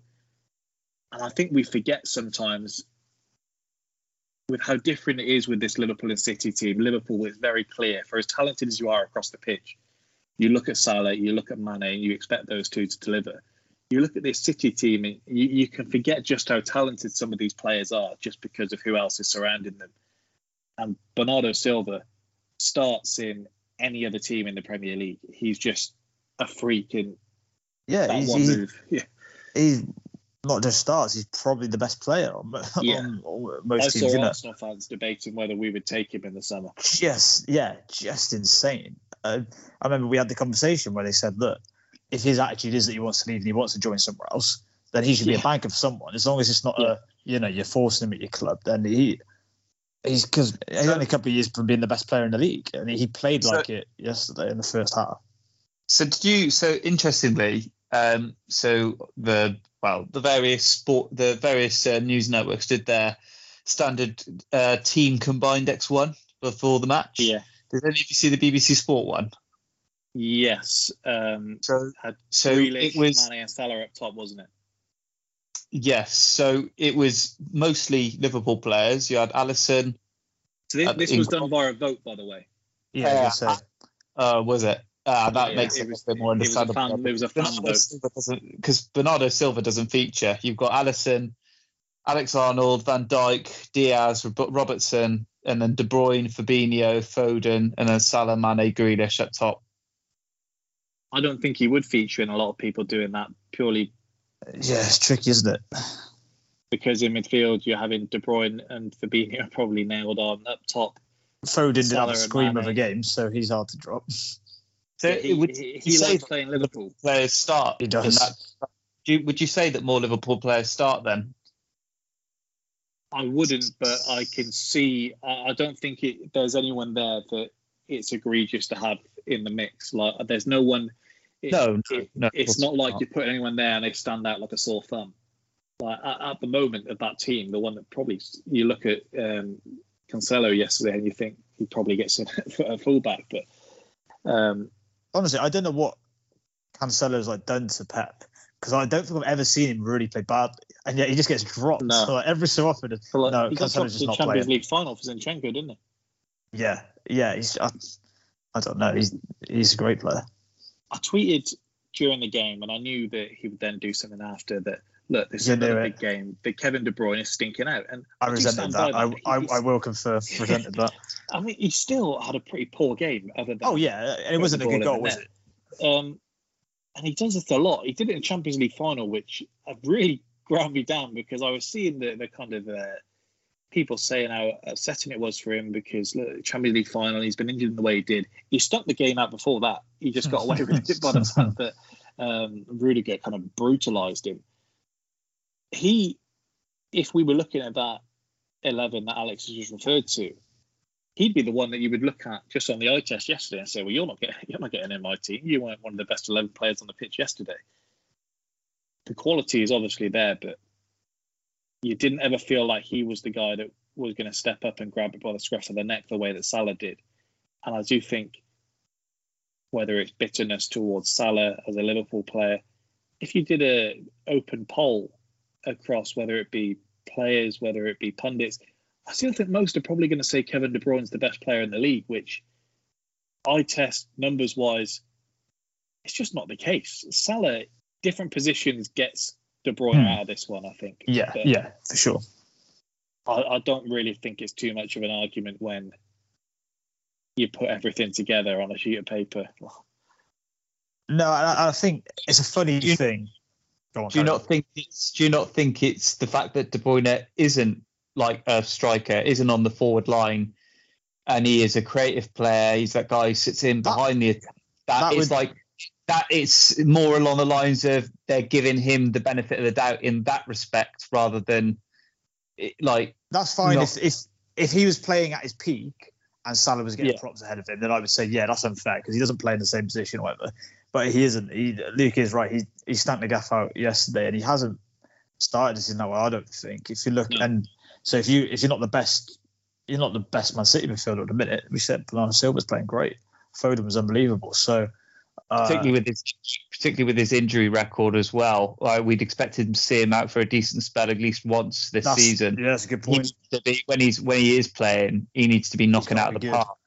It's the thing. I thought there was opportunities for him in this game as well. I thought he picked up the ball in a couple of nice positions and wasted it a lot more than you'd normally see it. But it's the thing as well. I don't want people listening to this and thinking that we're calling De Bruyne a bum. But the thing is, we hold you have said that. I probably did in the middle of the game yesterday, because I need Liverpool to lose ASAP so I can have a bit of sentiment. Oh yeah, I meant to address this. I meant to address this on last week's pod. How much of a psychopath you are. You're talking about this 6 games into the season. You've not got. We've seen that these things can drag on, and it gets a bit more tense with each one. We were just talking about Chelsea these are the game, and then you just slightly just said in there, just need Liverpool to lose now, and then it's another season. So I was like, what the hell is this guy doing? With De Bruyne, like you listen to how we're talking about Kane and the way we hold him up. If Salah didn't perform yesterday, then he would be picked out. You look at Bruno or Ronaldo at United, we're holding all these players such a high standard. You can't just let this one go under the radar.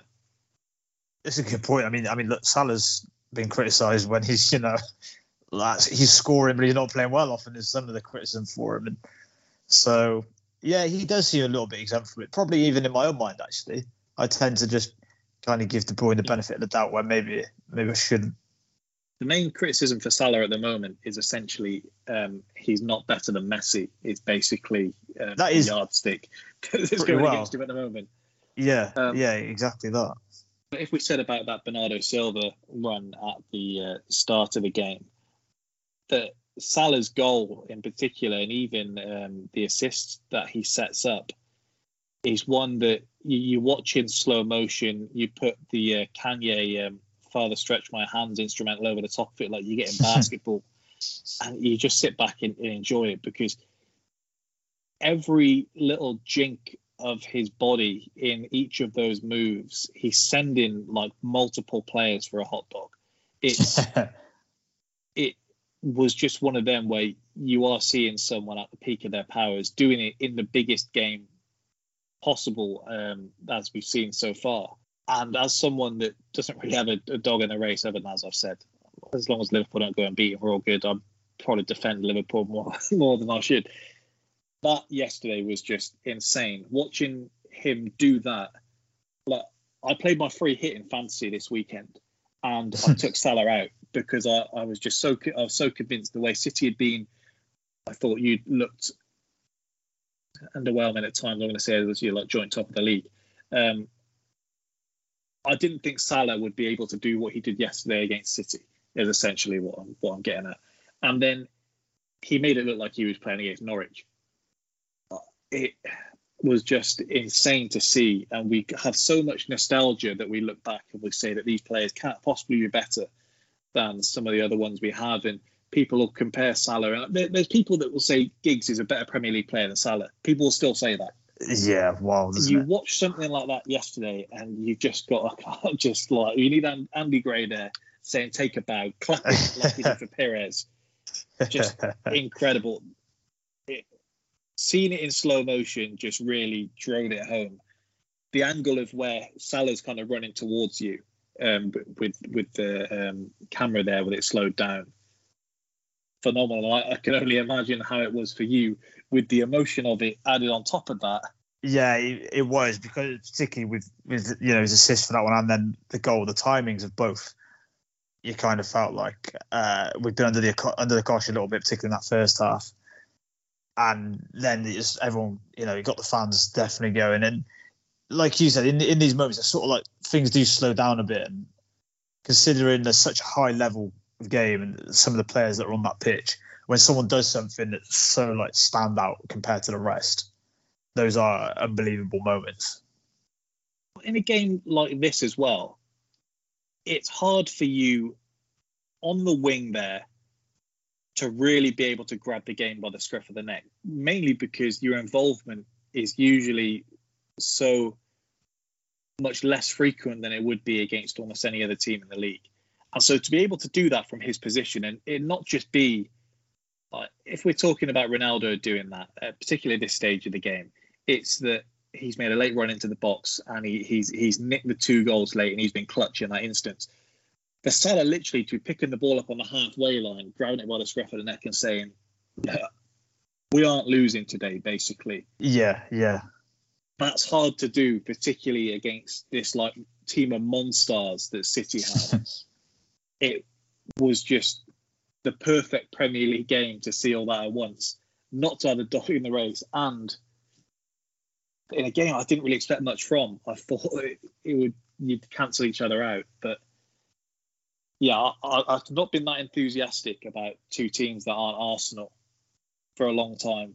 And so to see that yesterday was just phenomenal.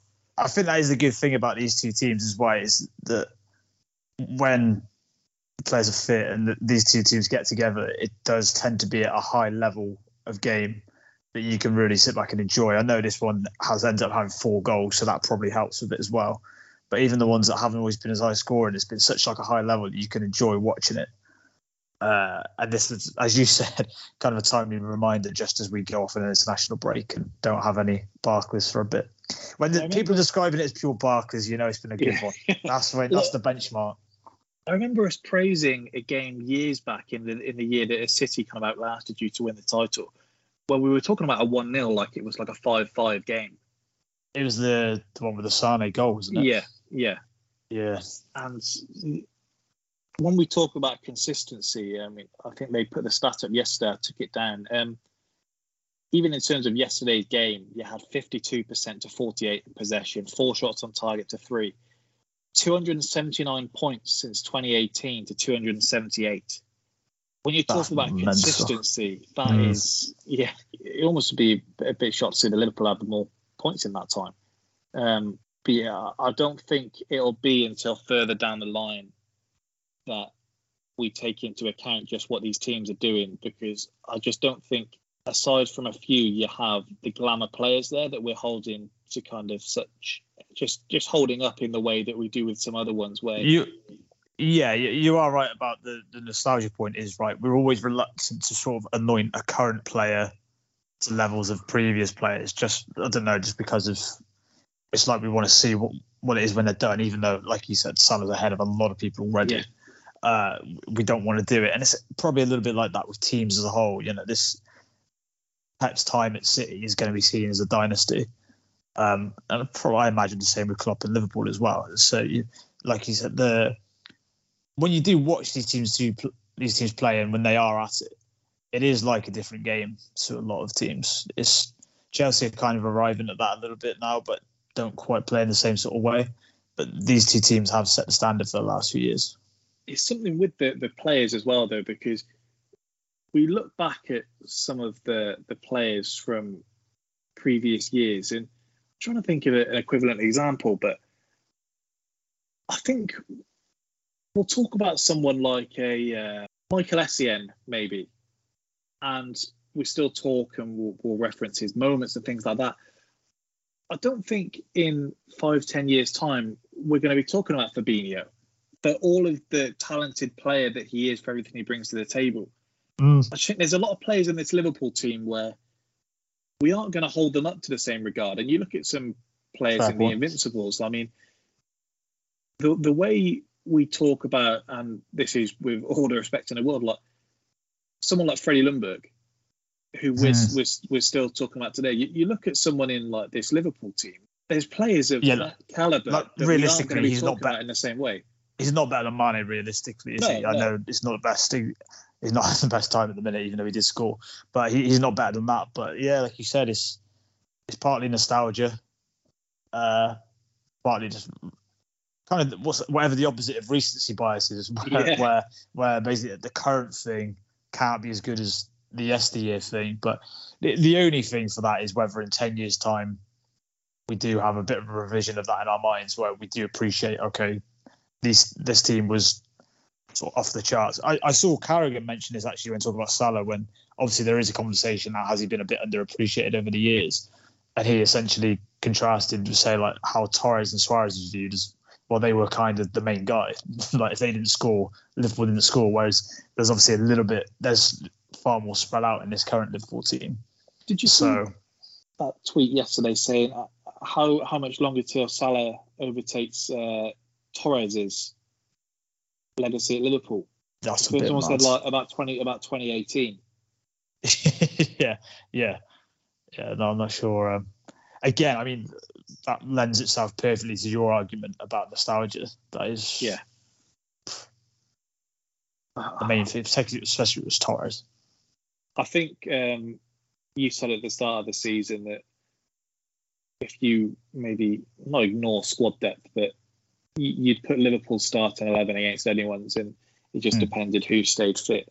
I think for anyone that doubted that I don't think I entirely believed it myself when you looked at Chelsea's 11, you looked at United's 11, City's, for example. We're seeing that now.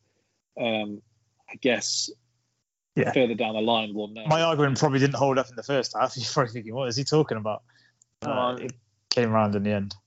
I don't think for all of Klopp's ego, for all of the belief he has in this team, I think that's like just going out and trading with Mike Tyson. It's like, no matter how good you are,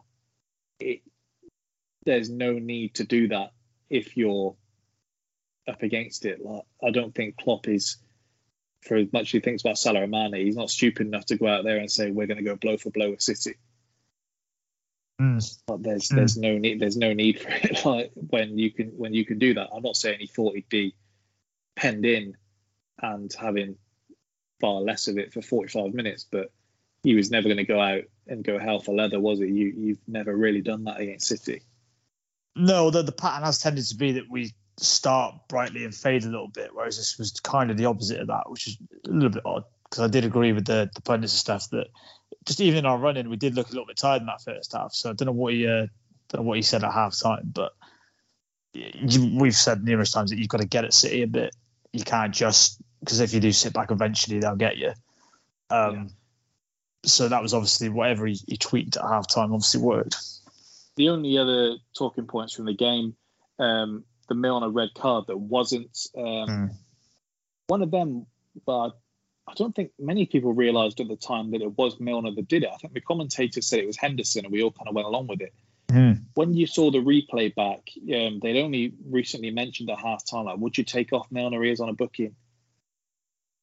I don't understand what the referee, other than not wanting to send someone off, I don't understand any reasoning as to why that wouldn't be a booking. No, it's a total bottle, isn't it? Obviously, Pep said about the crowd, that will have been a factor. I think the bigger factor is, unless you're, someone like Mike Dean, most refs don't want the game to be about them, so will avoid a big decision rather than make one and potentially regret it. He tried it from the touchline, Mike Dean. Yeah. I mean, I don't think you'll see a more certain second yellow card. I can't think of one in recent times where it's more obvious. Some ones you've seen that are arguable. This wasn't even arguable, I don't think. I thought the only thing was whether, and the ref might try and hide behind this retrospectively, whether he thought Henderson commits the foul initially and therefore the Milner wasn't, but he doesn't blow up till after the Milner one. So I don't think he can even get out on that one. It's pretty blatant. The speed at which Klopp got him off, if the ref didn't doubt himself before. The ref knew instantly, didn't he? Once Gomez is coming on. Because you see it all the time. I've used a lot of Arsenal examples today, but it's just because they're the ones that are freshest in my memory. Remember the year Arteta's first game at the Emirates, actually, where Jorginho should have been sent off. He was fouling all game. He had one, didn't get it, and then within 30 seconds he'd been yanked because everyone knew he was a walking red card at that point of the game. Yeah, exactly. And everyone on the pitch, seemingly other than the referee, knew it was a red. Pep said that's just Anfield. He also said that this happens at Old Trafford as well. So I don't think many people would argue with that. In a way, I think that was, whether intended or not, another shot at his own fans as well, though, because he's essentially said that we're big hostile grounds that can influence a ref and they're not. It's essentially what he's acknowledged there, isn't it? Is it not certain grounds, though, like, regardless of the atmosphere, there are times when the atmosphere at Anfield is spoken about more than it should. Yesterday, it obviously was rocking. Is it not a certain thing with Anfield, same as you get with Old Trafford? But what is that? Even if that's essentially his two big clubs, isn't it? Is really what he's saying there, which is, again, I'm not sure he's meaning to, but it's a shot at his own club. They're saying that we basically don't have this reputation. Do you think even if City suddenly they get like the wildest like bulldogs of fans in the street and they at Liverpool make it just as rowdy in the return fixture, do you think he thinks, or do you think the referee is the same way, or do you think there is some of it where it is just Anfield, it is Old Trafford, that kind of thing? Essentially, yeah. That's what I mean, just with the atmosphere, with him saying it, do you think he believes in himself that if they had the most raucous atmosphere next time out, that it's going to have the same thing? Yeah, but maybe it is obviously a historical thing, isn't it? I guess is that the Old Trafford thing. I mean, they get a decision that, and they've not been a good team for quite a while. Yeah. So it's potentially. I think some teams at the top do get the rub of the green more often than they should. I will acknowledge, regardless of who that is or what ground. I do think there's a disproportionate amount that the top teams do just get the luck every so often. The only other thing I was going to mention, I didn't really think about it, someone in another group chat with me and Sean brought it up. So if you look at the back page of the papers today, after the game that we had yesterday, all of it is about this spitting incident where supposedly there was one fan or a group of fans spitting at the Man City staff behind the dugout. Are you shocked in any way after a game like that that's the back page, or is it we've seen the game, people haven't seen this is what's going to get you to pick the paper up? Yeah, that's pretty standard, isn't it? One, it's a shame because obviously it was a great game, so if we talk about that, two, it's a shame if it has happened, and that's pretty grim. So yeah, they should obviously be punished accordingly because spitting's pretty grim regardless. It's one of them, isn't it, where unanimously even everyone the lowest people are like that's disgusting. Yeah, exactly. Even more so in the last 2 years, clearly. Yeah, even worse. Has this changed your thoughts on either a Liverpool or City title charge? Did that either give you more confidence with Liverpool, make you more fearful of City? How did that game affect your views? I think the last week as a whole has been probably a good reminder of how good City are. Yeah, I think that they sent out a message about what they did to Chelsea. I thought they were good against PSG, but just unlucky. And I thought they probably, on the first half, I thought we should have blown Liverpool out and not given them the chance to come back into this. So I think, considering we were probably a little bit down on them because they didn't get Kane when it looked like they were going to, instead we should just be glad they didn't, because we probably all would have been blown out if they did. Well, I say this, there's nothing to say. Maybe he might carry on his form he's showing at Spurs at the minute. But I think they've had probably a good reminder that they are probably still the team to beat. Yeah. Neville said after the game yesterday, if City had Kane, the league would be over already. They would have actually won it after 7 games. That would be impressive. You get it in every sport, but football and UFC are particularly bad. Just the extremes hyperbole in reactions, like every single time, is just like. Well, I mean, look, I think it's a fair conversation to have now, but it's funny how quickly the pendulum swung with Salah. It's that we've essentially had start of years. Is he fully appreciated to who's better than him in the world? How quickly it can swing. Yeah. It's bad. I think that does just about do our. I did think watching this game, the point you made last week about that you don't think Chelsea's campaign is going to be decided by these games. It's going to be the little ones against the smaller teams. What I should say. Yeah. It was showed to be probably pretty on the money, in that I do think you'd probably back Liverpool and City to turn up for these big games, but you do wonder if they might drop points against some of the lower teams, even because someone camps in against City and just about holds out, or Liverpool have a defensively frail game like they did against Brentford. Whereas Chelsea, you don't envisage that happening too much. So I did think that was another takeaway from the game as well. Do you think it's unfair? Because I saw a lot of tweets during the game and immediately after yesterday saying City spending 100 million on Grealish when obviously they needed a striker more. I don't think it was ever one or the other for City, was it? Like they bid just shy of 150 million for Kane after they bought Grealish. Is it just not that Spurs are awful negotiators, whether they were right to keep their man or not, and City weren't prepared to pay that asking price? It wasn't that City had a choice. You take Grealish or you take Kane. It was they got one, but they weren't able to secure the other. I just think you get the Kane one done or not done first, and then think about Grealish after. Personally, I think you got to prioritise which you need the most. I agree with you; they can afford both, can't they? So it's not like it has to be an either-or scenario. It seems to be with City though that it wasn't they didn't have the money; they weren't prepared to pay that fee for one player. Whereas with Grealish, they had a release clause that they met. They got it done before the season. In a way, though, that's probably even more reason to go, right, we're going to jump into negotiations with Kane. I mean, everyone should act sooner in the summer than they do. The whole thing with them and Kane was very odd, how protracted it was anyway. We all knew the score at the end of last season.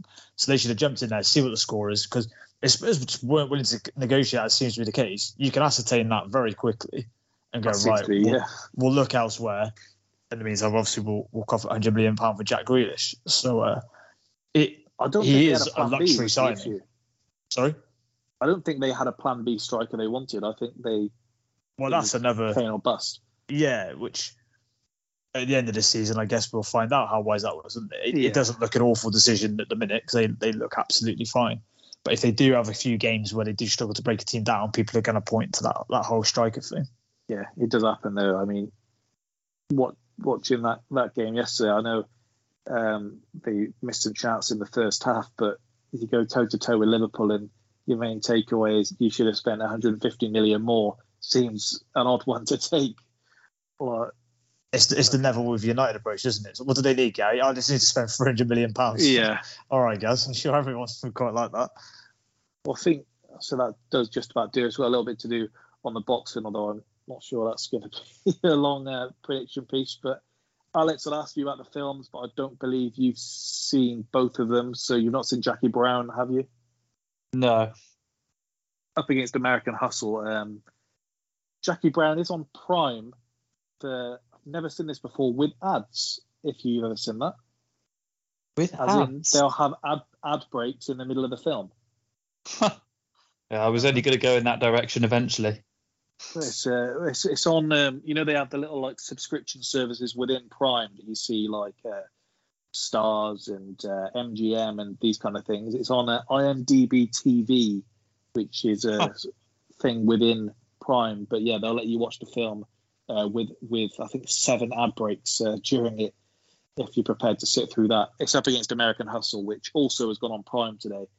So Keenan will have to spend £3.50 or whatever it is for that film. But unless you have a prediction for Fury Wilder, Alex, then we'll bid you farewell. Can't say I do, so I'll say goodbye.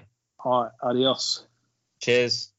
All right, CK. So big one this weekend. Fury Wilder 3, draw in the first fight. Fury wins the second fight very conclusively. I don't think it was a trilogy that people were crying out for. Quite the opposite. Yeah.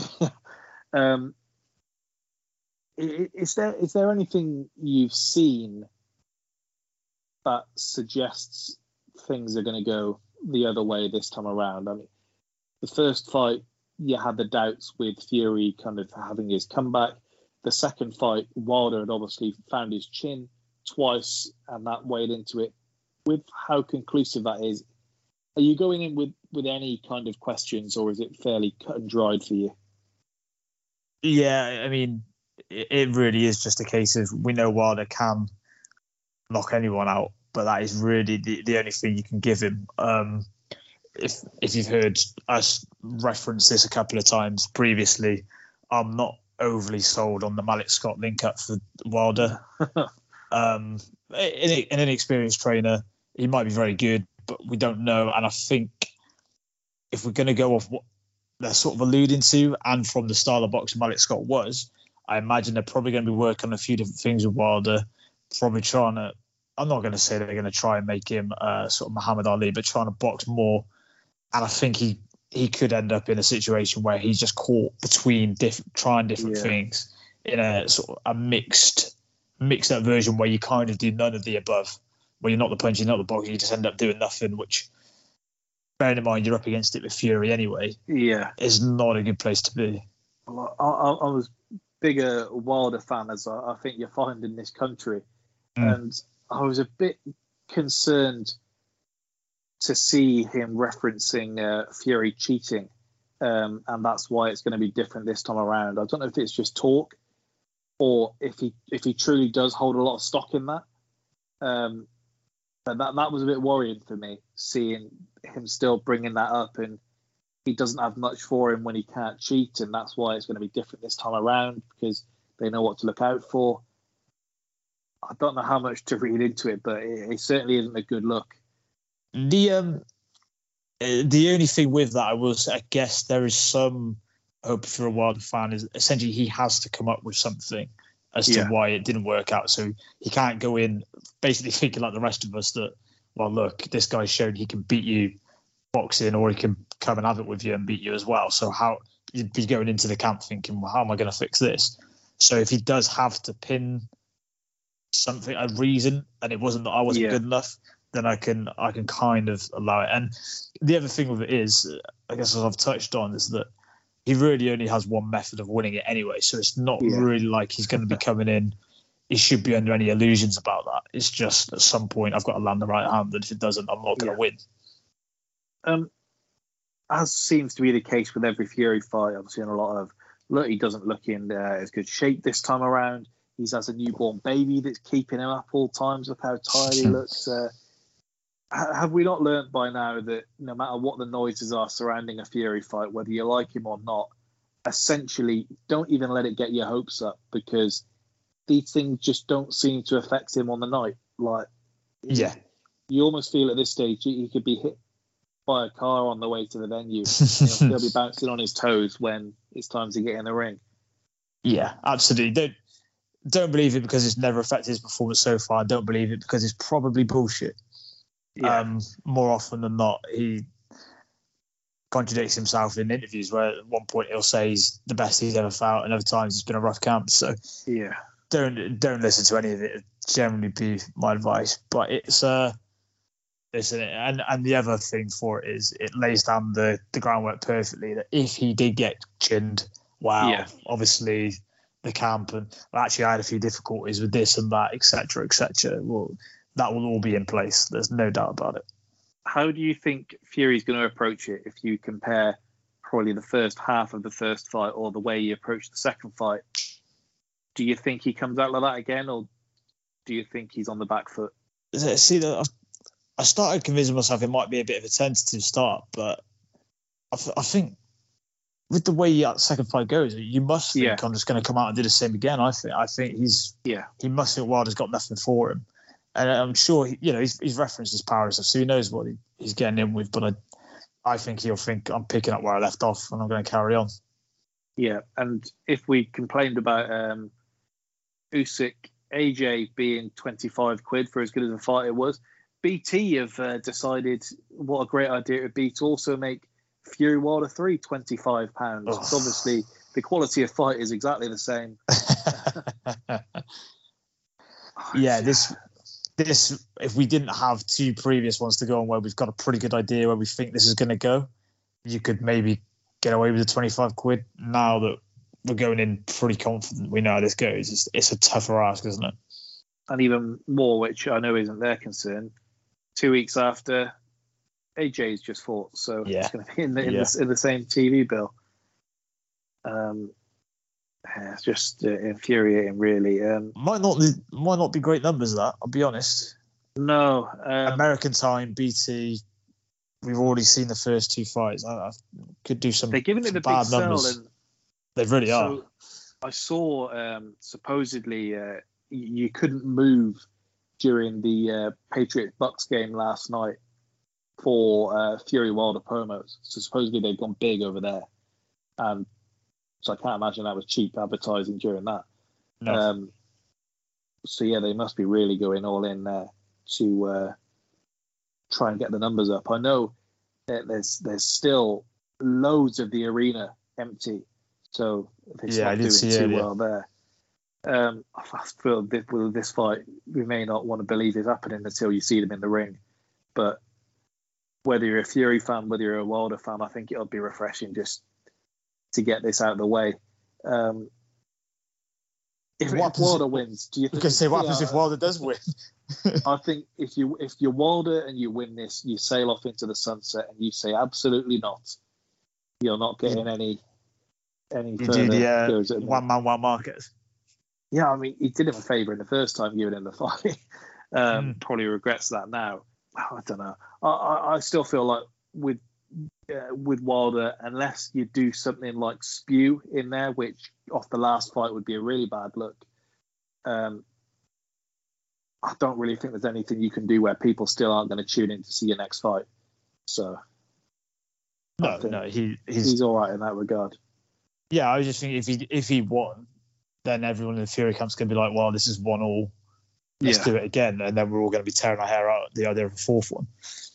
I think his team may be of the outlook that we can fight Andy Ruiz, we can fight Dylan White, and they're far more winnable. We probably get just as much cash. But I think that's something he doesn't need to worry about just yet. Yeah, maybe think about that Sunday. What would your prediction be if you had to give one? I think Fury, I think where he's a bit more prepared for it, Wilder will stand up to it better than he did in that second one. But I could see a late stoppage. Okay, yeah, probably 9th or 10th sort of time. I'll say Fury decision, but I don't think it's going to be pretty. I think I'll be thinking, why did I pay 25 quid for this torment? The thing about him is we have said that Wilder is, whatever you think of him, as entertaining a watch as you can find, just because you're going to be watching until the ref waves it off or the bell goes. You're watching every second, aren't you? Because it could change at any point. Yeah, and as far as they go, it's actually not too bad of an undercard, is it? Could be worse. In fairness to him, Hearn's Liverpool card earlier in the night isn't bad either. Not names, but give some good close ones in there. And the UFC isn't great either, so it's not like you do the usual watch the UFC and then switch back over in time for the main event, even when you've got it on pay-per-view. I do have a horrible feeling they're going to have John Fury in there, but I'll just have to put up with that. Yeah, I think you're probably right. I think they will. Yeah. But I think that does just about do us for today. Thanks again for listening to another edition of Spitballing Pod. We will be back later this week with Movie Madness. Maybe something tomorrow if you keep your eyes on your feed. Till then, goodbye.